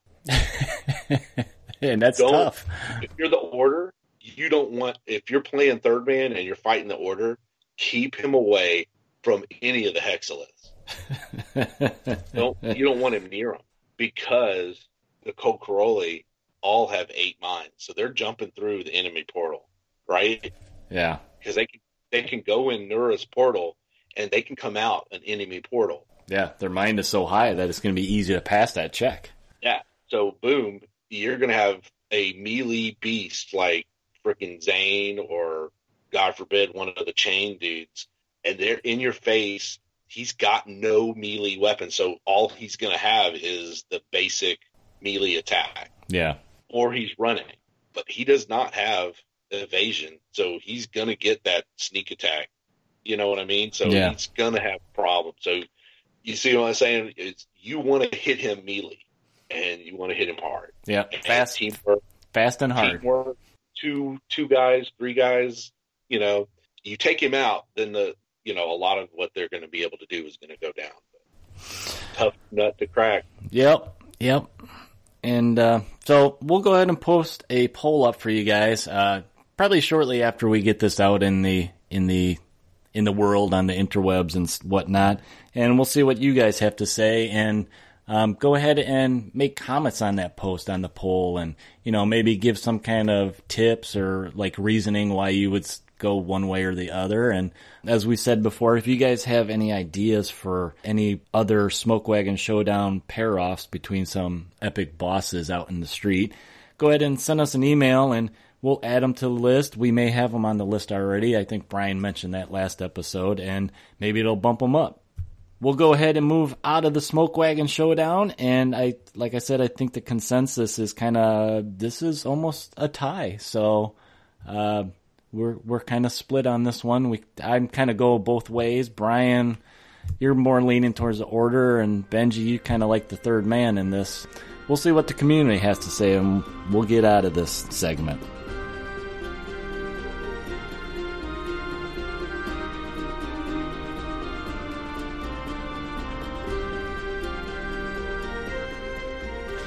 All right, guys, real quick before we get too far in the show, a newer segment we kind of wanted to touch on a little bit is some of the backstory and fluff in the world of Wild West Exodus, Dystopian Wars. And one of the points of having Benji on here is that he wrote a story for the show as part of a contest. It's something that we're going to try and squeeze in at the end of the episode. So you guys, when you get to the end of the show, make sure you keep listening because it'll be in there.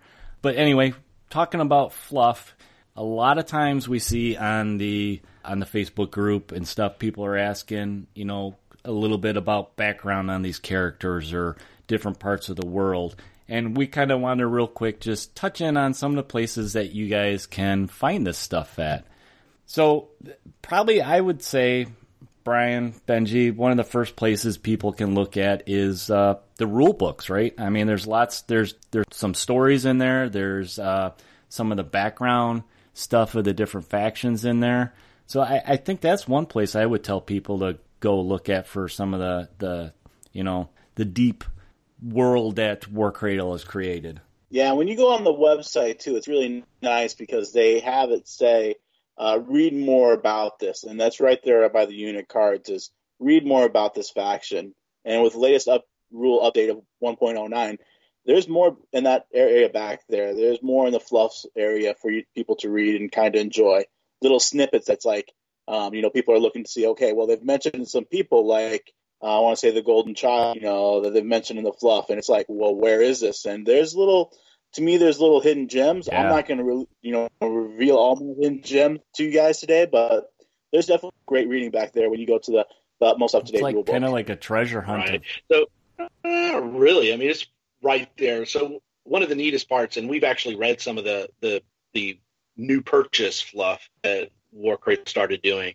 So within the last year, every new model, posse box, or support piece that they've released, when they put it into the store, it has at least like a small paragraph up to like 4 or 5 paragraphs. Yeah, they can get extensive. Describing the model's background in there. And it's like, I know when we talk about the Bloody Espinosa and Infernal Investigations and various others, I actually was excited and read that stuff in the podcast because it was so cool. Because they were like Benji said, they were putting little kinds of character of the model. Maybe there's some personality stuff that you pick up in reading in there, some dark secrets of who knows who and maybe who they're allied with. And it was just kind of a neat little thing. I mean, that new X model that just went out on pre-order,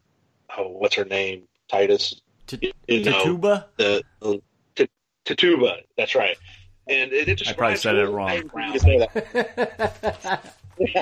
bad. That's what we needed you, Benji, is you're supposed to help us with the pronunciation. Can I just say Beauty and the Beast? Yeah, Beauty and the Not-So-Beauty. But it was kind of details like how, these two became a singular unit, right? And, just with the newest pre-orders that went up with, Bullface, there are tons of neat little bits about the characters in the posse box, but also they're affiliated with the global entity of the Enlightened, which is kind of neat. It gives you more hunger for more information, right? Yeah. You read it and go, what? Who's this Cassius guy? Well, I don't know, but whoever he is, he beat the heck out of a big giant snake and caused, a rebirth of this snake, and now it's just this badass Opie dude. Yeah. Don't go near it. Makes you want to read more and find out more. Right. So, that's the first step. Yeah, Alcon had a great shot down, and he was held in a Union fort, and how he had to get rescued, and then he, how his daughters came to be. The whole Death from Above posse really just tied together. Now we're waiting on that, as a Cloud Runner, we're waiting on the next model. Right. waiting on the person who saved him. And also the question, well, what about the Union? What's the Union going to do now if they know that the Warrior Nation has the flying posse? Yep. So that's always, I think. Yeah. So the easiest is dive into the store and read the fluff on the models you're about to buy. Yeah. Right? The rule book obviously has way more pages on fluff than it does rules. That's always been the case with Wild West Exodus. Even rule book, the fluff changed. So those of us who came over from the Outlaw switch to War Cradle, we've got the Dark Council book, right? So if you have a Dark Council book and you've read it from stem to stern, hint, those were dystopian war terms. But so if you've read the cover from cover to cover, the neat thing in the Dark Council edition was in each section of the fluff for each of the factions, there are small stories, and it's not in the other versions of the rulebook. So it's very unique to those who participated in the beta. They all, if you took a picture of your old rulebook, you got sent this version of the book. Sarah Cockwell, she's got some short stories in here. Lee, it's Lee War Cradle, but he's got a last name that they cite him in these short stories he wrote. So he wrote some really kind of neat short stories that are unique to just this Dark Council edition of the rulebook. And then when Dystopian Age birthed, we rulebook, and the fluff changed again. Yeah. Right? So the fluff in the newest rulebook that you can buy now, it even changed again. And the fluff became more global, right? So some of the faction write-ups actually became almost like my dog this time. I'm leaving that, Brian. You're leaving I'm leaving it in. It'll give Parker a good laugh. Right? So one of the neatest parts is some of the faction write-ups changed. Instead of just being, hey, we're just going to tell you what the factions are, the whole prose was changed to, like, I know one of the factions, it's literally basically like a spy's like notes, sending back that's right to his country saying, hey, this is what I know about the Warrior Nation. It's weirder than we thought, right? And so he's detailing all this stuff that he's in the West researching the strange tales of, these natives in America that have changed, right? So they became even more fluff, right? Yeah. There's one way you can say, oh, this is what the faction is. These are the important people. But then there's another way of saying, hey, I'm on this mission. It's dangerous, blah, blah, blah. I've met with these people. I mean, it just takes a different narrative tone to the whole fluff. More interesting, right? And then you're getting some snippets of these factions you don't even know about, right? It's like, well, wait a minute. Who are these guys, right? Right? And so it kind of teases you, makes you want to search even more. And it's ingenious because countless people playing Wild West Exodus now reading that, they're like, oh, wait a minute, these guys, the Imperium, who's that? Yeah. And so now they're going to start looking into, the other aspects of the entire world. And I think, Benji, you had mentioned that earlier when we first started, that the globalness of what Wild West Exodus fluff is now, meaning more, just more. Yeah, and that's one of the forces I'm working on that I'm probably going to be bringing out to Adepticon is a Confederate force who, instead of, being down south, they decided, hey, we're going to go up north, and we may or may not be working with another global entity to keep tabs on the Union and the northern part of the Union. And you can think that, well, we can do the same thing in the south. We have a whole world of intrigue, and, no one wants to say, hey, we're going to declare war on you, but we're going to have people working for us to keep an eye on you, Union, because we're really concerned about how you're growing and how you're developing. So I love that. And then, we also look at the areas that we don't know much about. Like, man, I'm really intrigued by Louisiana. Personally, I'm intrigued by it because that's where I was born and raised. But there's so many parts of this world that it's almost like there's still a cloud. Story hasn't been told. Yeah, and we've gotten, and that's something that's really driving. And we've just gotten little hints, those like you said, Brian, some of those very unique short stories that are in the newer rule book, where it's presented in the form of like this guy writing notes to his boss, or they're very different ways of storytelling, right, with hints of all these little just intriguing characters or parts of the world that it's like it makes you question, well, what's that, and then so you want to go and start looking at more of these places. Bring up another place, right, that like you guys can go look at is in the blog section. There's tons of short stories there. Yeah, the vignettes, very good. I think, what number are we at? I think 13. I think so. Yeah, and and they're all really neat, and a lot of them are kind of like intros to the characters.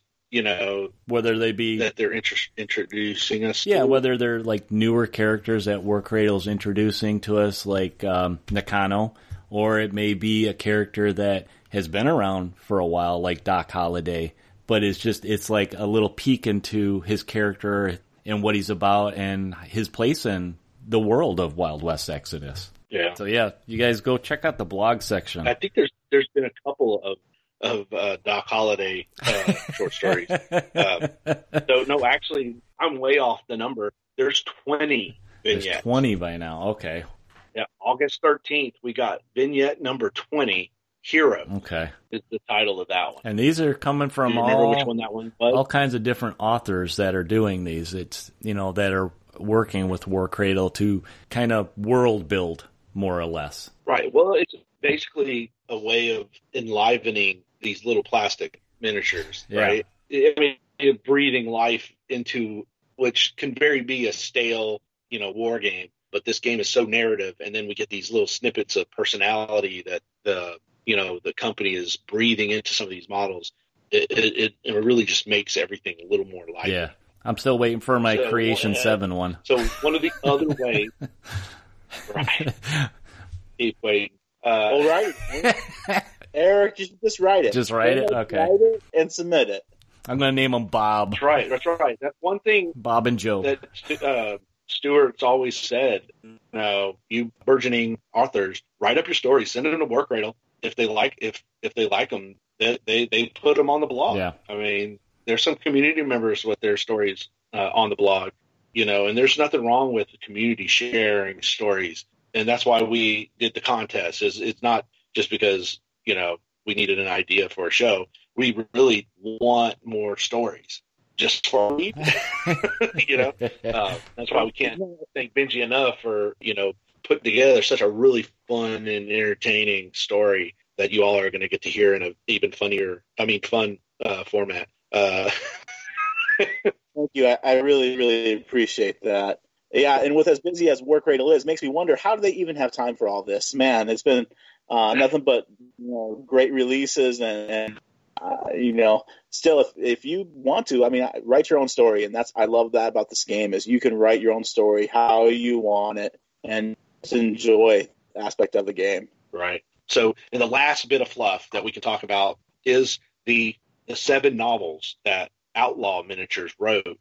So, War Cradle's already said these books are not considered canon, and the main reason for that is things that happen in these books may or may not be the honest recollection of what happened. One, because the world has changed, right? With dystopian age, the world has changed a little bit, and it's not as if they flipped a switch and it changed. The world has always been different than the world we played in first edition. So these books detail things that happened in first edition, but War Cradle and Stuart specifically. I like how you said, Brian, they're tall tales.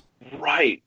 So they don't want to discredit these as being good sources of fluff, right? If you read these novels and get energized and want to play your models, they don't want to undercut that. So what they've done is they've termed these as dime novels, right? Yeah. And if anyone knows from history, during the era of the Wild West, stories were coming up, and they were basically all based on true incidents. Yeah. But then the story that everyone was reading in the papers or in the dime novels, it was just over-exaggerated, and so you never really knew what was truthful or exaggerated. Yeah. So these stories are someone's recollection of what happened, but they're not necessarily the accurate account of what happened. They're fun reads. There's the Jesse James Archives, which is a 3-book. It was the first 3 books. The first one was first and third of the series is by Greg Gallant. He helped write the original rulebook fluff. These were his first novels, and they were really good. The first one, people say, has some grammar issues that kind of slow you down a little bit in reading it, but some of us who have a smaller grasp of the English language, they had no problem reading it. People like Tom, who I guess have a much more refined grasp of the English language, struggle through it. But the story is what is really good in that trilogy. I recommend anyone who wants to see a version of the interaction between Jesse James and Dark Carpathian, Billy the Kid, throughout the 3 books, various other characters are in there, including Holiday, Morgan, or Virgil, a long list of characters in those 3 books. Probably one of my favorite things comes from that book where they have Wyatt and the way he talks to his deputies and the UR-30 bots and how he just is trying to figure out how he can make this work with pretty much what he thinks are idiots all around him. And he thinks those UR-30 bots are spying on him. And how he as a character is really just, you're with him. You're like, man, the law is dumb. Like, there's some dumb cops here, But, it's the scene, and Brian's laughing because he knows the scene I'm talking about. It's fantastically written. It's a great scene. Oh, no, really good.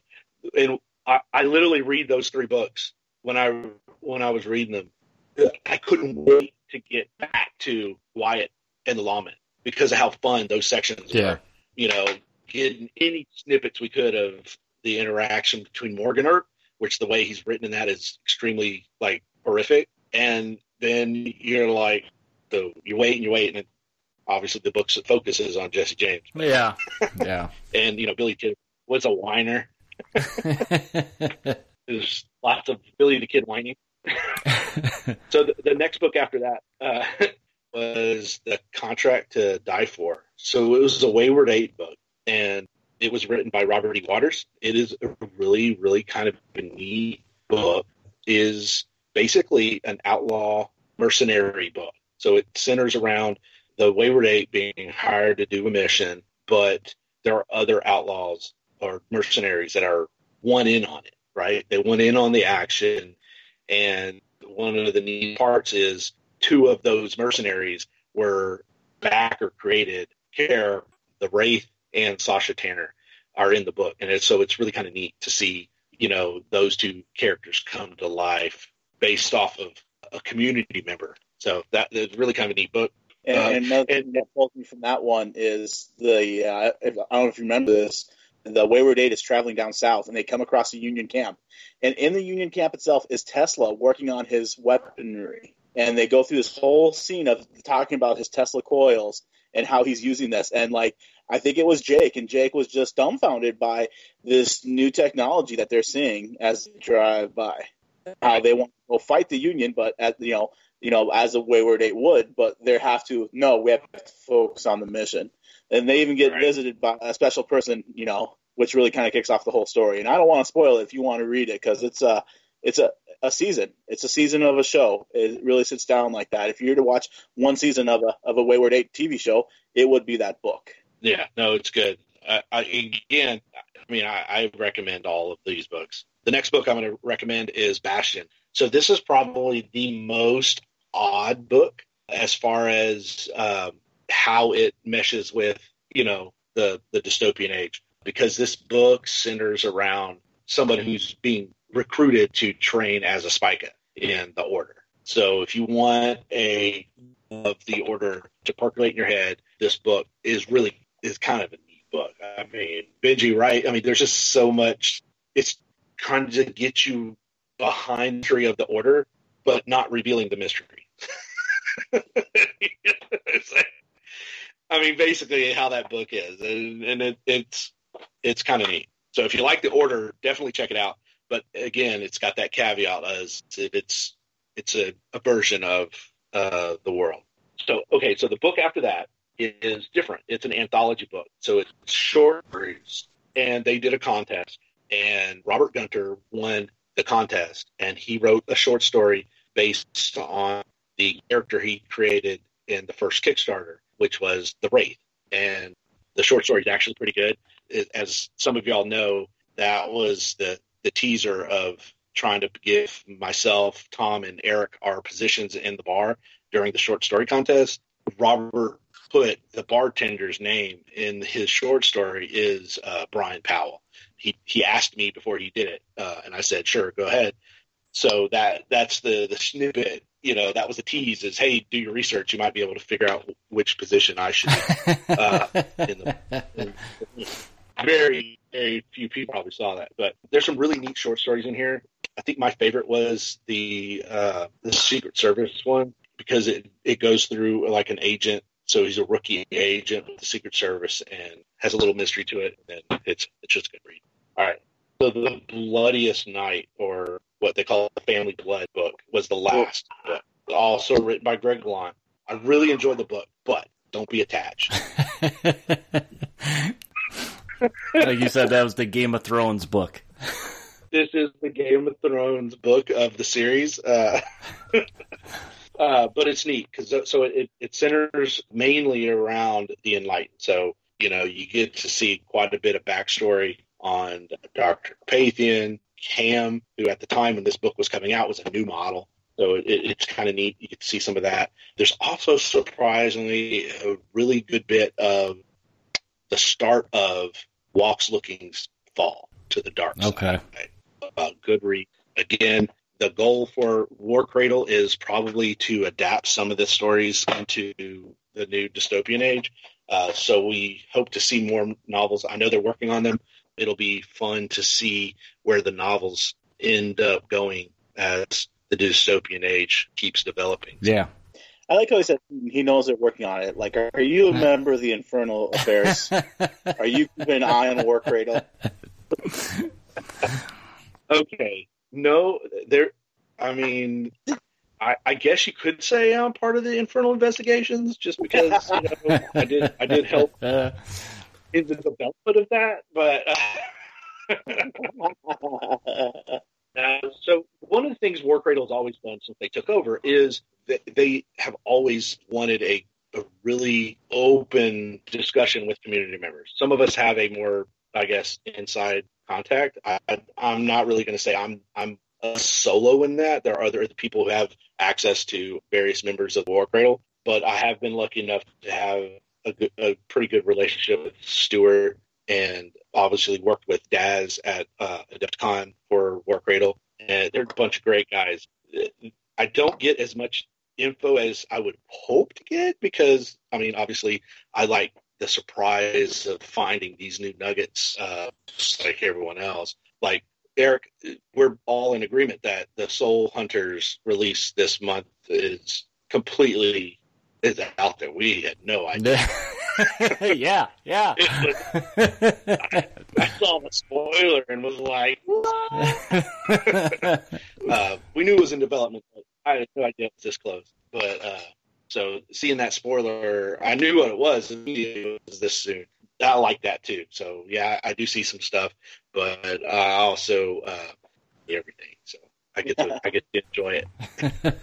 Yeah, but if you know, this also brings up if you guys are really interested in, you know, getting more involved with War Cradle, whether it be through working at your own store. All three of us are war hosts, and it's a great program. And you know, you guys, if you're intrigued, you know, go ahead and reach out and find out more about the program. I've really been happy with everything I've done with that program. It's been a fantastic program. Oh yeah, war hosting is awesome. If you like the games that War Cradle is developing, jump in. What they hope is that we're all the war hosts we're not like segregated by games. So they hope that we'll be able to be an avenue for our communities into all the games that they develop. But if you like any of the games, being a war host, you have lots of resources to be able to use for your community. So yeah, it definitely is a good program, and it gives you access to the three of us, but then all the other war hosts We have our own Facebook group, so we share information, we encourage each other, and that is amazing. So encourage you, if you have any interest into bringing War Cradle properties out to your neighborhoods, jump into the host, because we'd love to have you. And I will say this, Brian, when we do meet at Adepticon this year, this dirty old sailor is probably going to sink your battleship.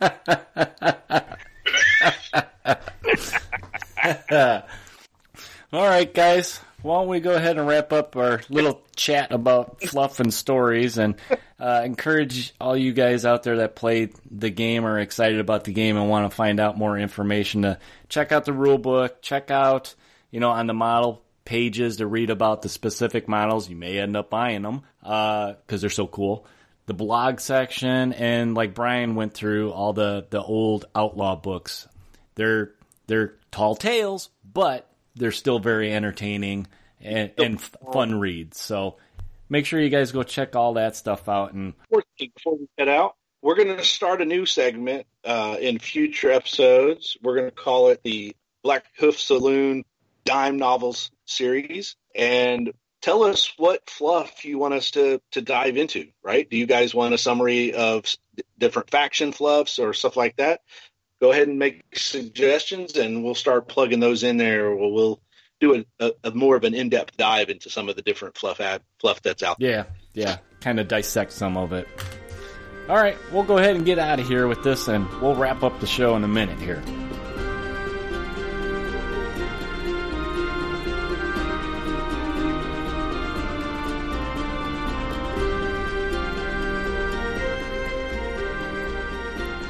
All right, guys, we went pretty long today's episode, and like we mentioned earlier, at the end of the show, if you guys keep listening through the end of the credits, a big part of having Benji on the show today is we're going to use it as a segue to actually put in his story into an audio format, so you guys can actually hear the story that he entered in our contest episodes ago, and you guys can hear what kind of cool stuff we do with it. But before we got out of here, we had some news of new releases to go over real quick.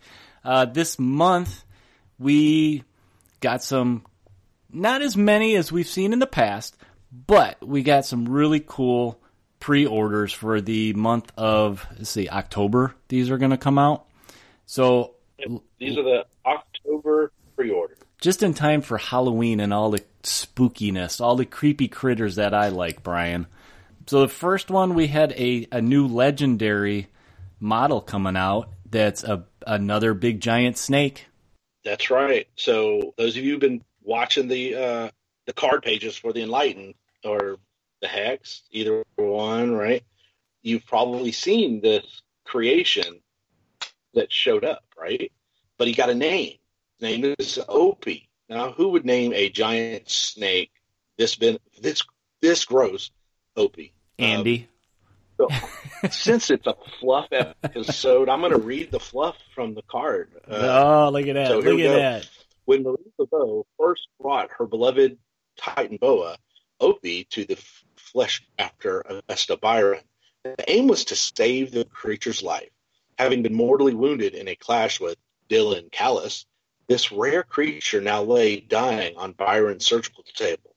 Such an unusual biology caused Byron to relish the task ahead of her. She labored long into the night, pausing mid-procedure only to replace one of her own hands when the confused and poorly sedated serpent lashed out and severed it. As the surgery entered its second evening, Byron was not only would creation 8 live, that the improvements made would substantially increase the creature's strength, speed, and resilience. At first, Laveau was apprehensive at the pet had endured, but seeing that the serpent's ferocity and newfound lethality was switched off in favor of Opie's familiar submission and tenderness when by her side, Laveau soon prized him above all her other servants. Grateful for Byron's efforts, Laveau permitted the Countess to replicate the process on future Titan boas she procured and divided those profits equally. Regrettably, as is often the case, the prototype differs greatly from the final product. In the case of Creation 8, the exact process could replicated as successfully in later versions, partly because of the cost and complexity, but also because none of the future specimens delivered to Byron was ever as intelligent or massive as Opie. He remains the first and greatest of his kind, and his mistress' command, Opie unleashed against her enemies, entertain Combo Queen as she listens to the victim's bones crunching as they are slowly crushed and digested within the Titan. A lot of character added to that snake. Dude, the model is viciously gross. Yeah. So he's already in the store with painted cells of literally. Yeah, I hope that's. I hope it's signs of more stuff to support Marie Laveau and building out a posse for her. You know, I mean, they've been releasing the Bayou terrain, so and then we get to see him come out. So yeah, we can hope for some more for her, because I know there's a lot of Hex players that want to build on to her posse, and it's tough right now. It's really tough. So he will definitely help with that. Right. All right, and we have another one, and this one I saved for last for the pre-releases because this is kind of a special one. This is actually it's a posse for Wild West Exodus, but it's also something for Lost World Exodus coming out. So this is the first detachment that we're going to see for Lost World Exodus. Yeah, so it's the first Lost World Exodus detachment set. So it's 6 models for the Enlightened, which is a global faction for the dystopian war. Yeah. World Exodus. And this was teased a long time ago, I think. It was. So this was teased. I want to say it was teased first edition, wasn't it? I think shortly after the season? Shortly after it. I remember at Gen Con they were kind of teasing it.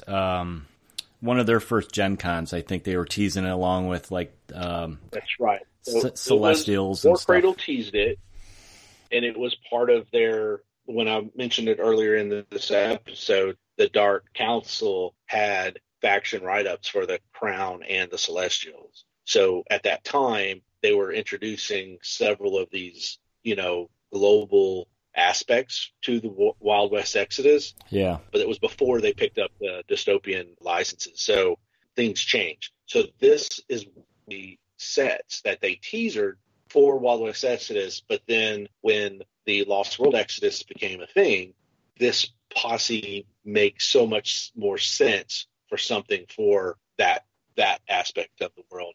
So it became the first released detachment unit. Yeah. And detachment basically is the same thing as Wild West Exodus posses. The difference is they are going to act more as military-esque in Lost World Exodus than they would as a normal posse would in Wild West Exodus. So we haven't seen all the details of how those interactions are going to change, but something to look forward to in future episodes. Yeah. So the Soul Hunt, obviously when you start looking into the store, the pictures are already there, and you're going to see that the Rent's Too High politician from New York, but he is the boss of this posse. His name is Warwick Hudson. He leads the scientific band that investigates the spiritual changes in the world. So these guys are focused on spirit-esque supernatural investigations. And, another word for spirits would be what, Benji? What else do we call spirits?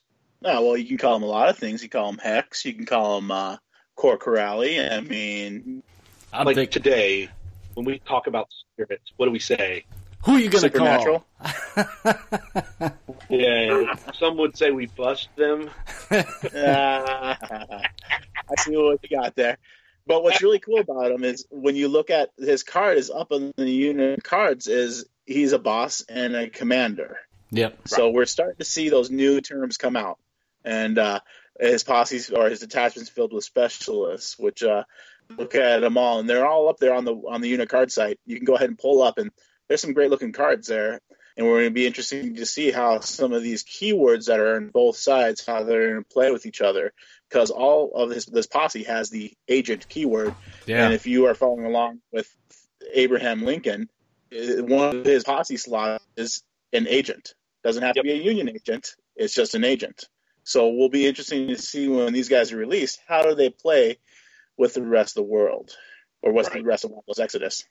Right. I think Catherine Holst is going to join a lot of my 6 slot. She brings a really good package of things.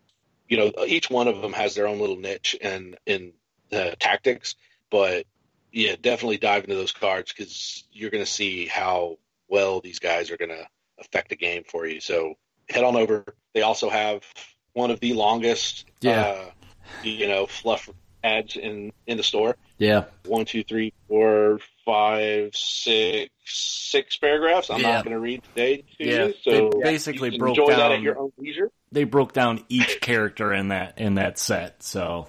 Oh, really? Dive in some really good info in there, and also teases a few names that are in the world. So another good fluff right up the box. So, yes, these guys have proton packs on their back.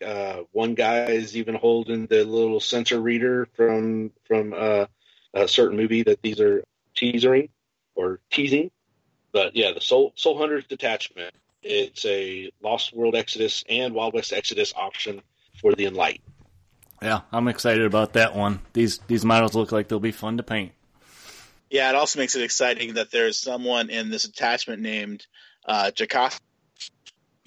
Had a replacement, someone named Jocasta. So yeah, hopefully people will be able to keep those separate. Like, wait, which one? So right, yeah, is it the flying one or the one with the energy rifle? So also to note that if you're going to be picking up your Soul Hunters and you don't already have Spirit Apparitions, you're going to need to get some. Yeah. Luckily, I have some old ones. Or portals. Or portals. Yep. You're right. You'll want portals and apparitions.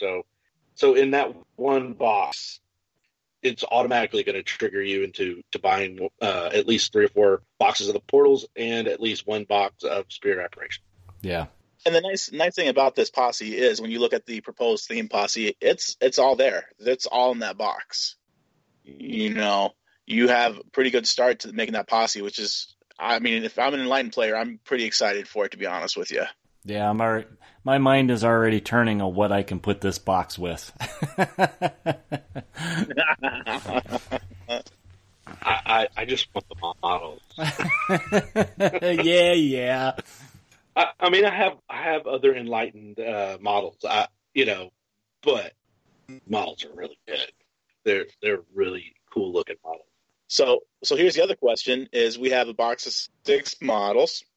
We have a posse that has 6 slots and the slot for the boss. Slot number 6 is a unit with a Soul Hunter trait.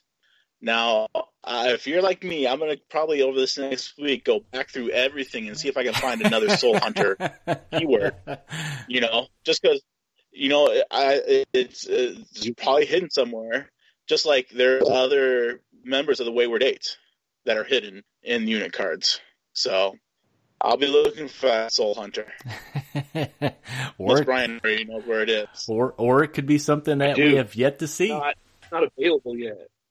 It's the same thing with the invitations. There's no 6th member of the team.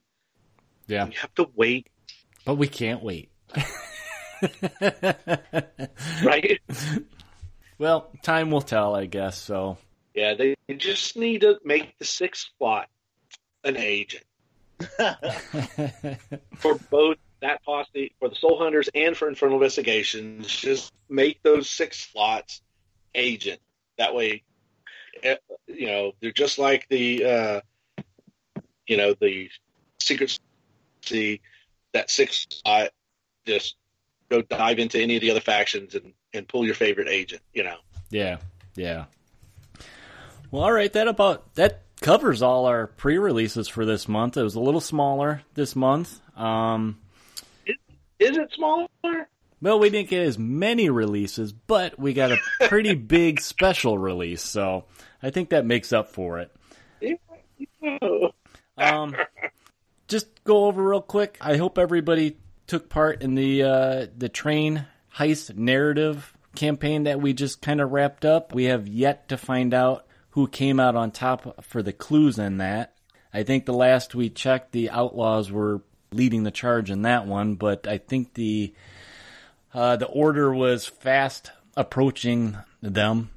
So we'll have to wait and see what the results of that is, which will reflect our Christmas model this year.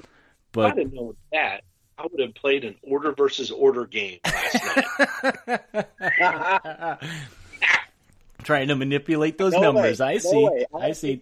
How is that for? How about that for a law and order player right there? But we'll go ahead and wrap up the show today. And like I mentioned earlier, you guys stay tuned to after the credits. We're going to have Benji's story on there for you guys in audio form so you guys can listen to it. And Benji, thanks for coming on this episode and, chit-chatting with me and Brian, all things Wild West Exodus. And, we had a pretty good talk in our smoke wagon today. That was we went pretty long in that one, but it was a fun one to go over with those two guys that we had. Thanks again for coming on the show, Benji. Oh, no, thank you. I'm very humbled to take a part of this show. You guys have been doing a great job. And Brian, you're still wrong. Third Man is still better.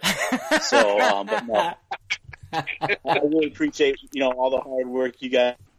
Thank you for that contest. And like I said, I'm very humbled. And I'm like these other guys. I want to talk Wild West Exodus. So, hopefully when we see each other next time, we can talk Wild West Exodus. And if not, we'll see you on the Facebook groups. But thank you again, guys. Fantastic.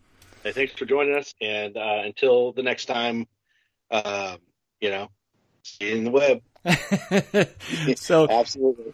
You guys can keep in mind, contact us on Facebook, Blackhoof WWX Podcast. Email us with any kinds of questions or suggestions at blackhoofsaloon@gmail.com.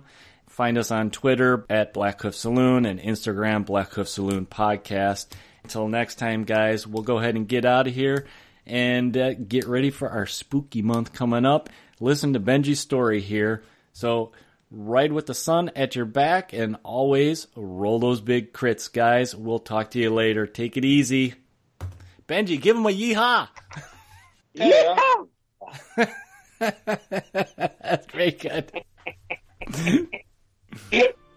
I think I just blew up half my house, so my wife comes down here. We'll take the blame for it.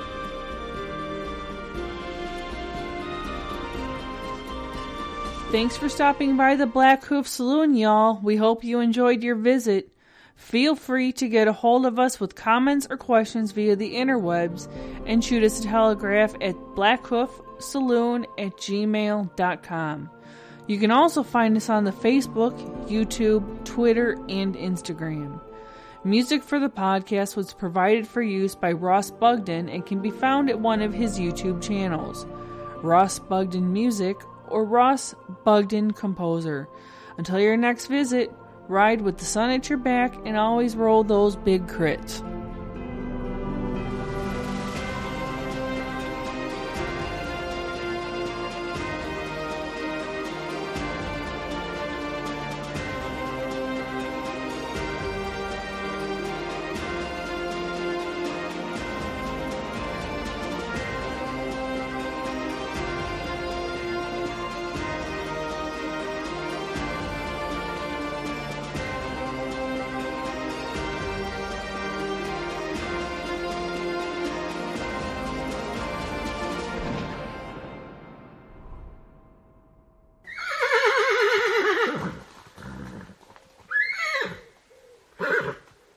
So, Brian, for you, what is the one model you want to see right now?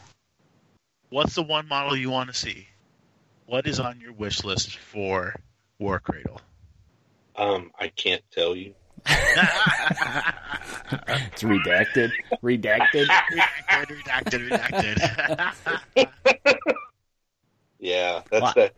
I think Brian already got the model he wants. He's built like 3 or 4 of them already, so we just got to go over Soul Hunters and Opie Is that how you say it? Opie? Opie. I don't want to say it. I'm going to screw it up.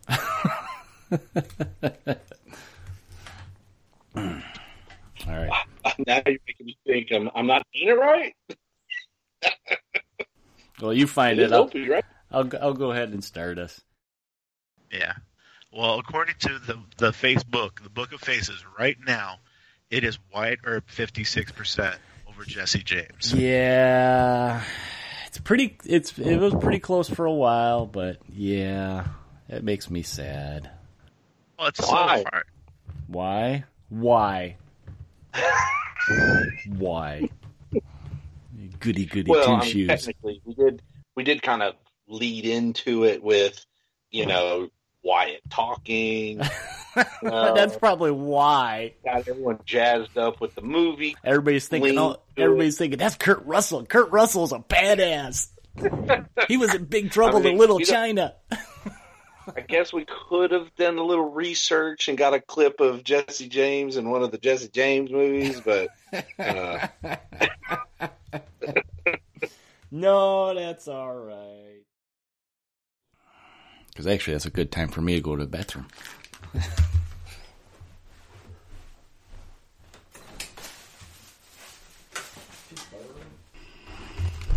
Oh. Okie dokie. So if you needed to know, yeah, we can hear the bathroom. All right, and you know what? I'm still recording. That is awesome. Don't worry, I didn't use a cacti leaf to wipe or nothing. Yeah, no, we had heard that too. Yeah. Woo! Of course, if this was an outtake, everyone would be wondering, well, did he wash his hands? Did we hear him wash his hands? They will never know. Heard a lot of water. And it mostly sounded like evacuation. Oh my god. So now you see where we got our outtakes, Benji? Yeah.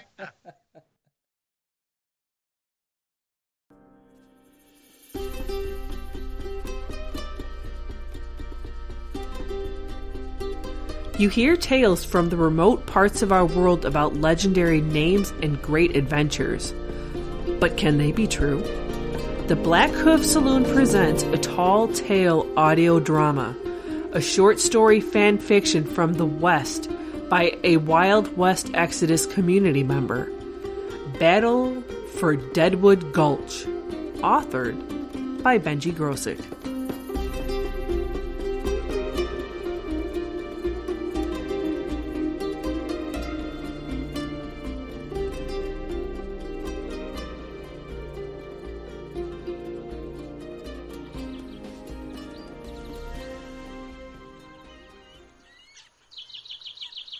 Jake let out a long, low moan as he blinked his eyelids. There was a large fog that was surrounding his head, and his heart beat like the sound of a drum in his temples. His eyes couldn't focus through the fog that surrounded his head, and they blinked again. He rested on a cot on the edge of the makeshift camp. Each heavy blink allowed him to assess the world around him. He noticed K-Free working on some iron horses. Again, the heavy eyelids closed as a drum in his temples kept banging. He opened his eyes again to see Sun Totem cleaning and preparing his medical tools on a sterile white tablecloth. The weight of his eyelids closed, and then opened to see Hicks Kincaid tearing down the campsite. The trees spun around him as he put his good foot down on the ground in an attempt to keep the world from spinning. It was a good attempt, but the grove of maple and oak trees kept spinning. He kept his eyes closed and his foot on the ground to get the sky to stop spinning.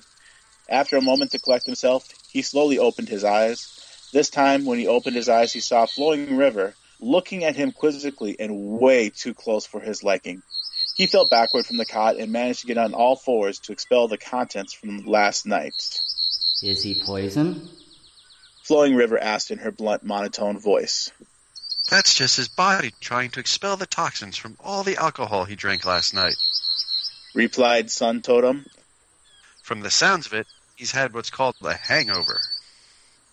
Sun Totem stared down at the man heaving and moving groggily. You're really enjoying this, aren't you? Jake said while wiping his mouth. He attempted to get to his feet, but staggered a little, and then dropped back down to all fours as the world spun around him.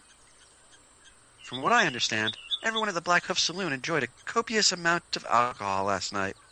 Did you manage to blow all of your share from our last job in one night of drinking and fun? Sun Totem asked quizzically while he sorted and organized his medical supplies. Unfortunately, there isn't much I could do medically to help you with your current condition. Perhaps Kayfree has some coffee to help with your head. Sun Totem stated as he cleaned a set of scalpels before gently placing them into a leather-strapped carrying case. Jake knew it was going to be a long day as he looked around the camp for a bit of hair of the dog.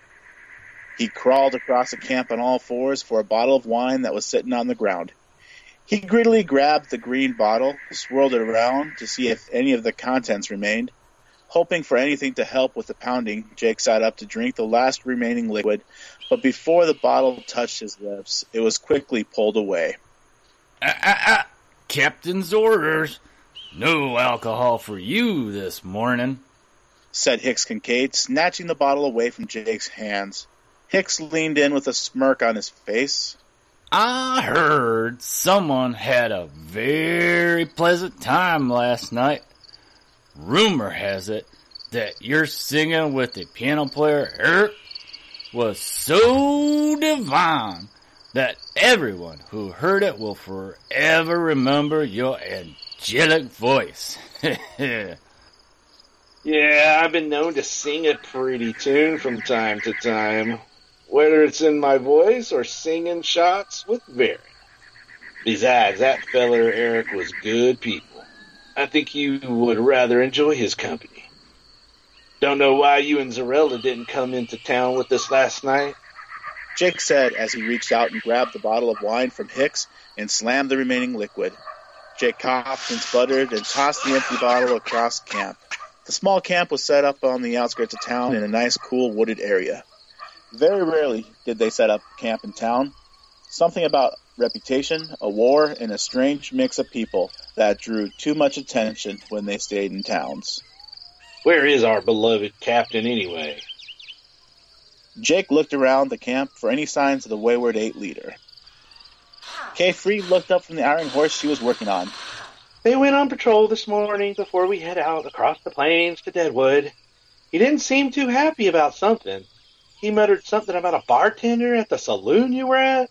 Sound like it was an interesting time you had, she said with a smile on her face. She extended her hands with a bent cup of dark liquid. Her hands were oil-stained and grimy, yet she was able to complete the most delicate of procedures to keep all of their vehicles up and running. Right before she handed him the cup of liquid, she hesitated. Hold on. Just 1 second, she said with a little doubt in her voice. She pulled the metal cup up to her nose and gave a deep smell of the liquid. She quietly and quickly retraced her steps to grab a different cup. Yep, that one was oil. And now this one is coffee. Her bubbly voice chimed as she handed him that different cup. Jake's eyes stayed closed as he enjoyed his cup of coffee, the wind blowing in the trees while the others prepped the camp and their gear. In the distance, he could hear the sounds of iron horses coming closer to camp. He kept his eyes closed to keep the world from spinning. He figured the world couldn't spin if he didn't see it. He took another large gulp of the black bitter as iron horses came closer. He heard the 3 iron horses come to a stop and Kayfree's bubbly voice. Oh, hey, Captain. Everything here is shiny. Well, almost everything. Jake could hear the spurs on the large boots start walking towards him. He still kept his eyes shut. The steps came closer until they finally stopped beside him. Jake slowly opened his eyes to see the leader of the Wayward 8 standing above him with a look of anger in his face. Jake stammered out, Oh, hey, Mark. Whoa! Before the man could even finish speaking his name, the leader had grabbed him by the shirt and pulled Jake to his feet. The almost empty coffee cup clanged across the ground, filling the dark liquid. Do you know why we were out on patrol this morning? Marcus asked him through clenched teeth. Jake took a moment to think. Because it's Purdy morning? Marcus let go of the obviously confused man who fell to the ground. Jake landed on his ass and let out a little grunt.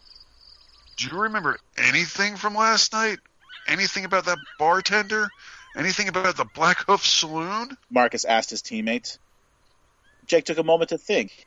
Oh, yeah. That nice guy from Texas, Brian. Real smart about the world. Jake's face lit up. He kept buying me drinks and listening to everything I had to say.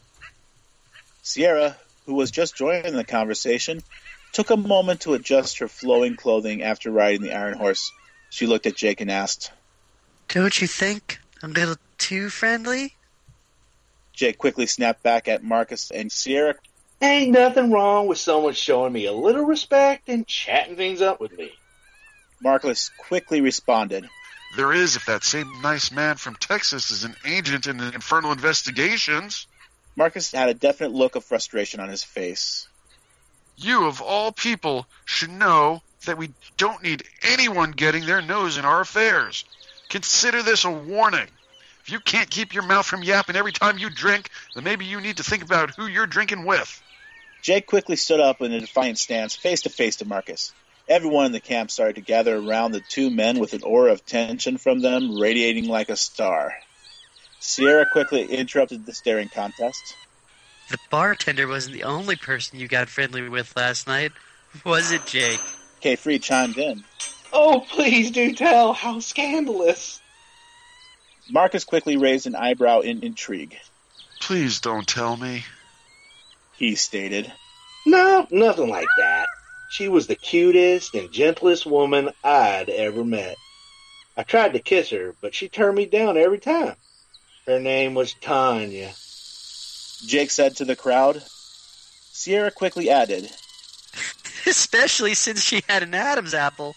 The group around the camp laughed except for Marcus and Flowing River. Marcus held a hand up, speechless, raising a few fingers, and tried to mouth some words before he brought his hand to his mouth and rested his chin in his hand to keep him from talking. Flowing River looked at Sun Totem inquisitively. It means that she was actually a he. My, what an interesting day it's turned out to be. Sun Totem stated. Sierra quickly interjected the cast of the camp. It's okay, Jake.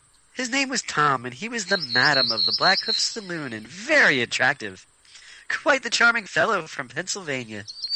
If I remember correctly, he suggested you find someone in Deadwood at Saloon number 10, a firecracker named Jane. Sir, we need to be leaving shortly to make sure we meet our contact at the appropriate time. I enjoy the stories of the Blackhoof Saloon a great deal, but we do have a job. Zerelda said to the group. Marcus snapped back to reality and began giving orders for the group to break down camp and get ready to head west to the Black Hills of Dakota and head to Deadwood. Without hesitation, Hick gave a shout out. So long, Blackhoof Saloon. It has been interesting.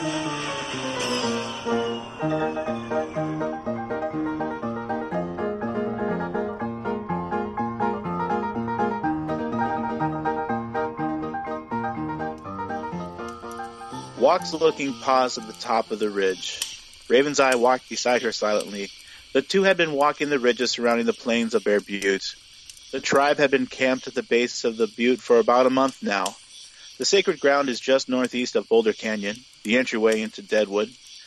The two walked along the ridge, approaching three mercenaries walking slowly towards them.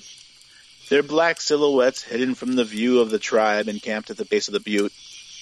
The black shapes began to take form, Marcus Wayward leading the group with a dark-skinned woman on his left and a very graceful woman on his right. Good evening, Mr. Wayward. I hope your travels were smooth. Walks Looking said to the leader of the mercenary crew. As smooth as the Badlands can make them. Beautiful country this is. But you didn't ask us to travel all this way to discuss the sights and views. Marcus said plainly, then quickly grimaced at the thought of who he was talking with. He had just asked a woman with bandanas over her eyes about the scenic beauty of the land. This land is sacred to my people. Mr. Wayward. There is beauty and peace in this land. There was at least.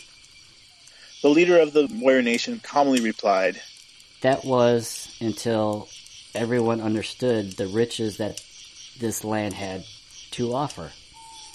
The war is over, and now Deadwood is starting to explode with excitement.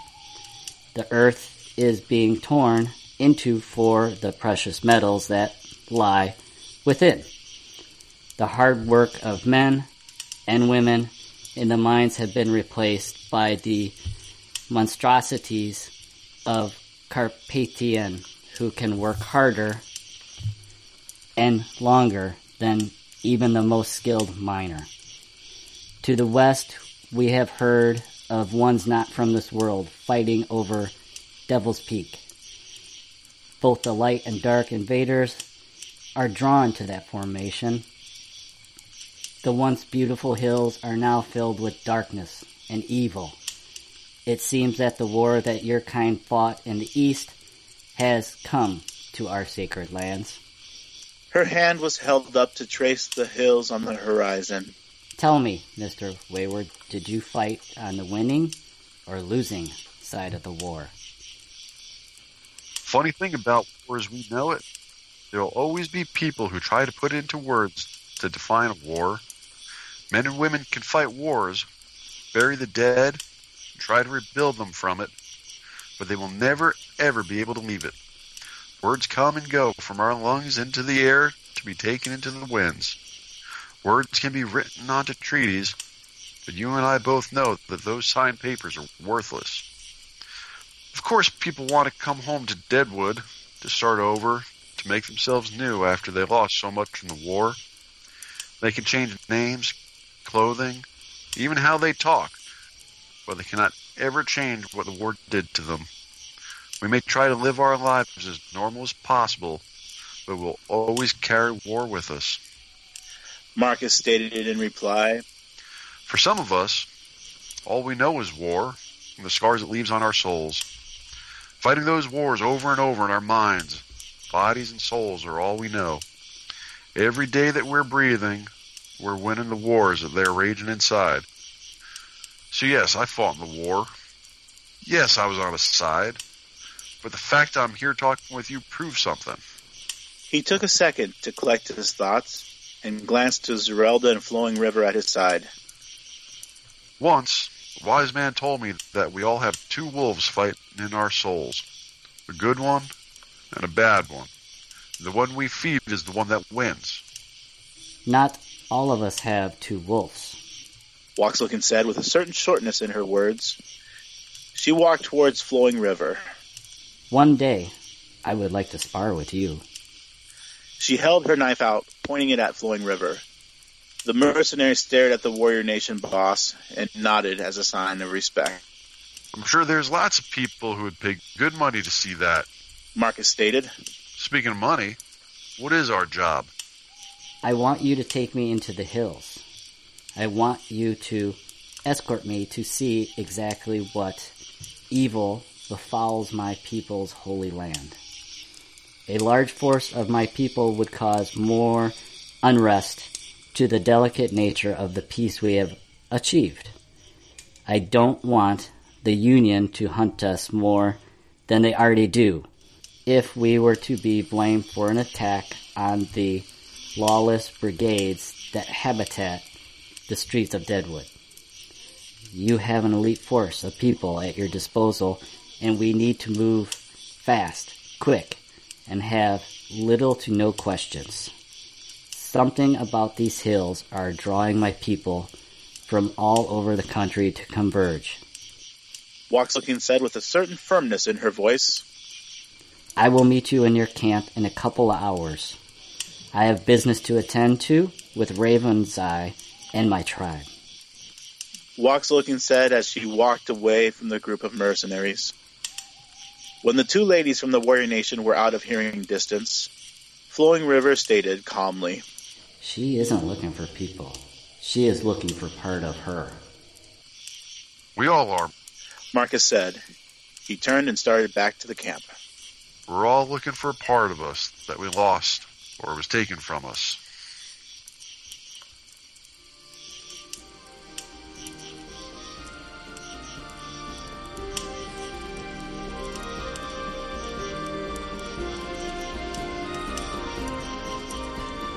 Thank you for listening to our audio drama of A Tall Tale, and we hope you enjoyed the yarn. This has been a Blackhoof Saloon production. Till next time, take it easy.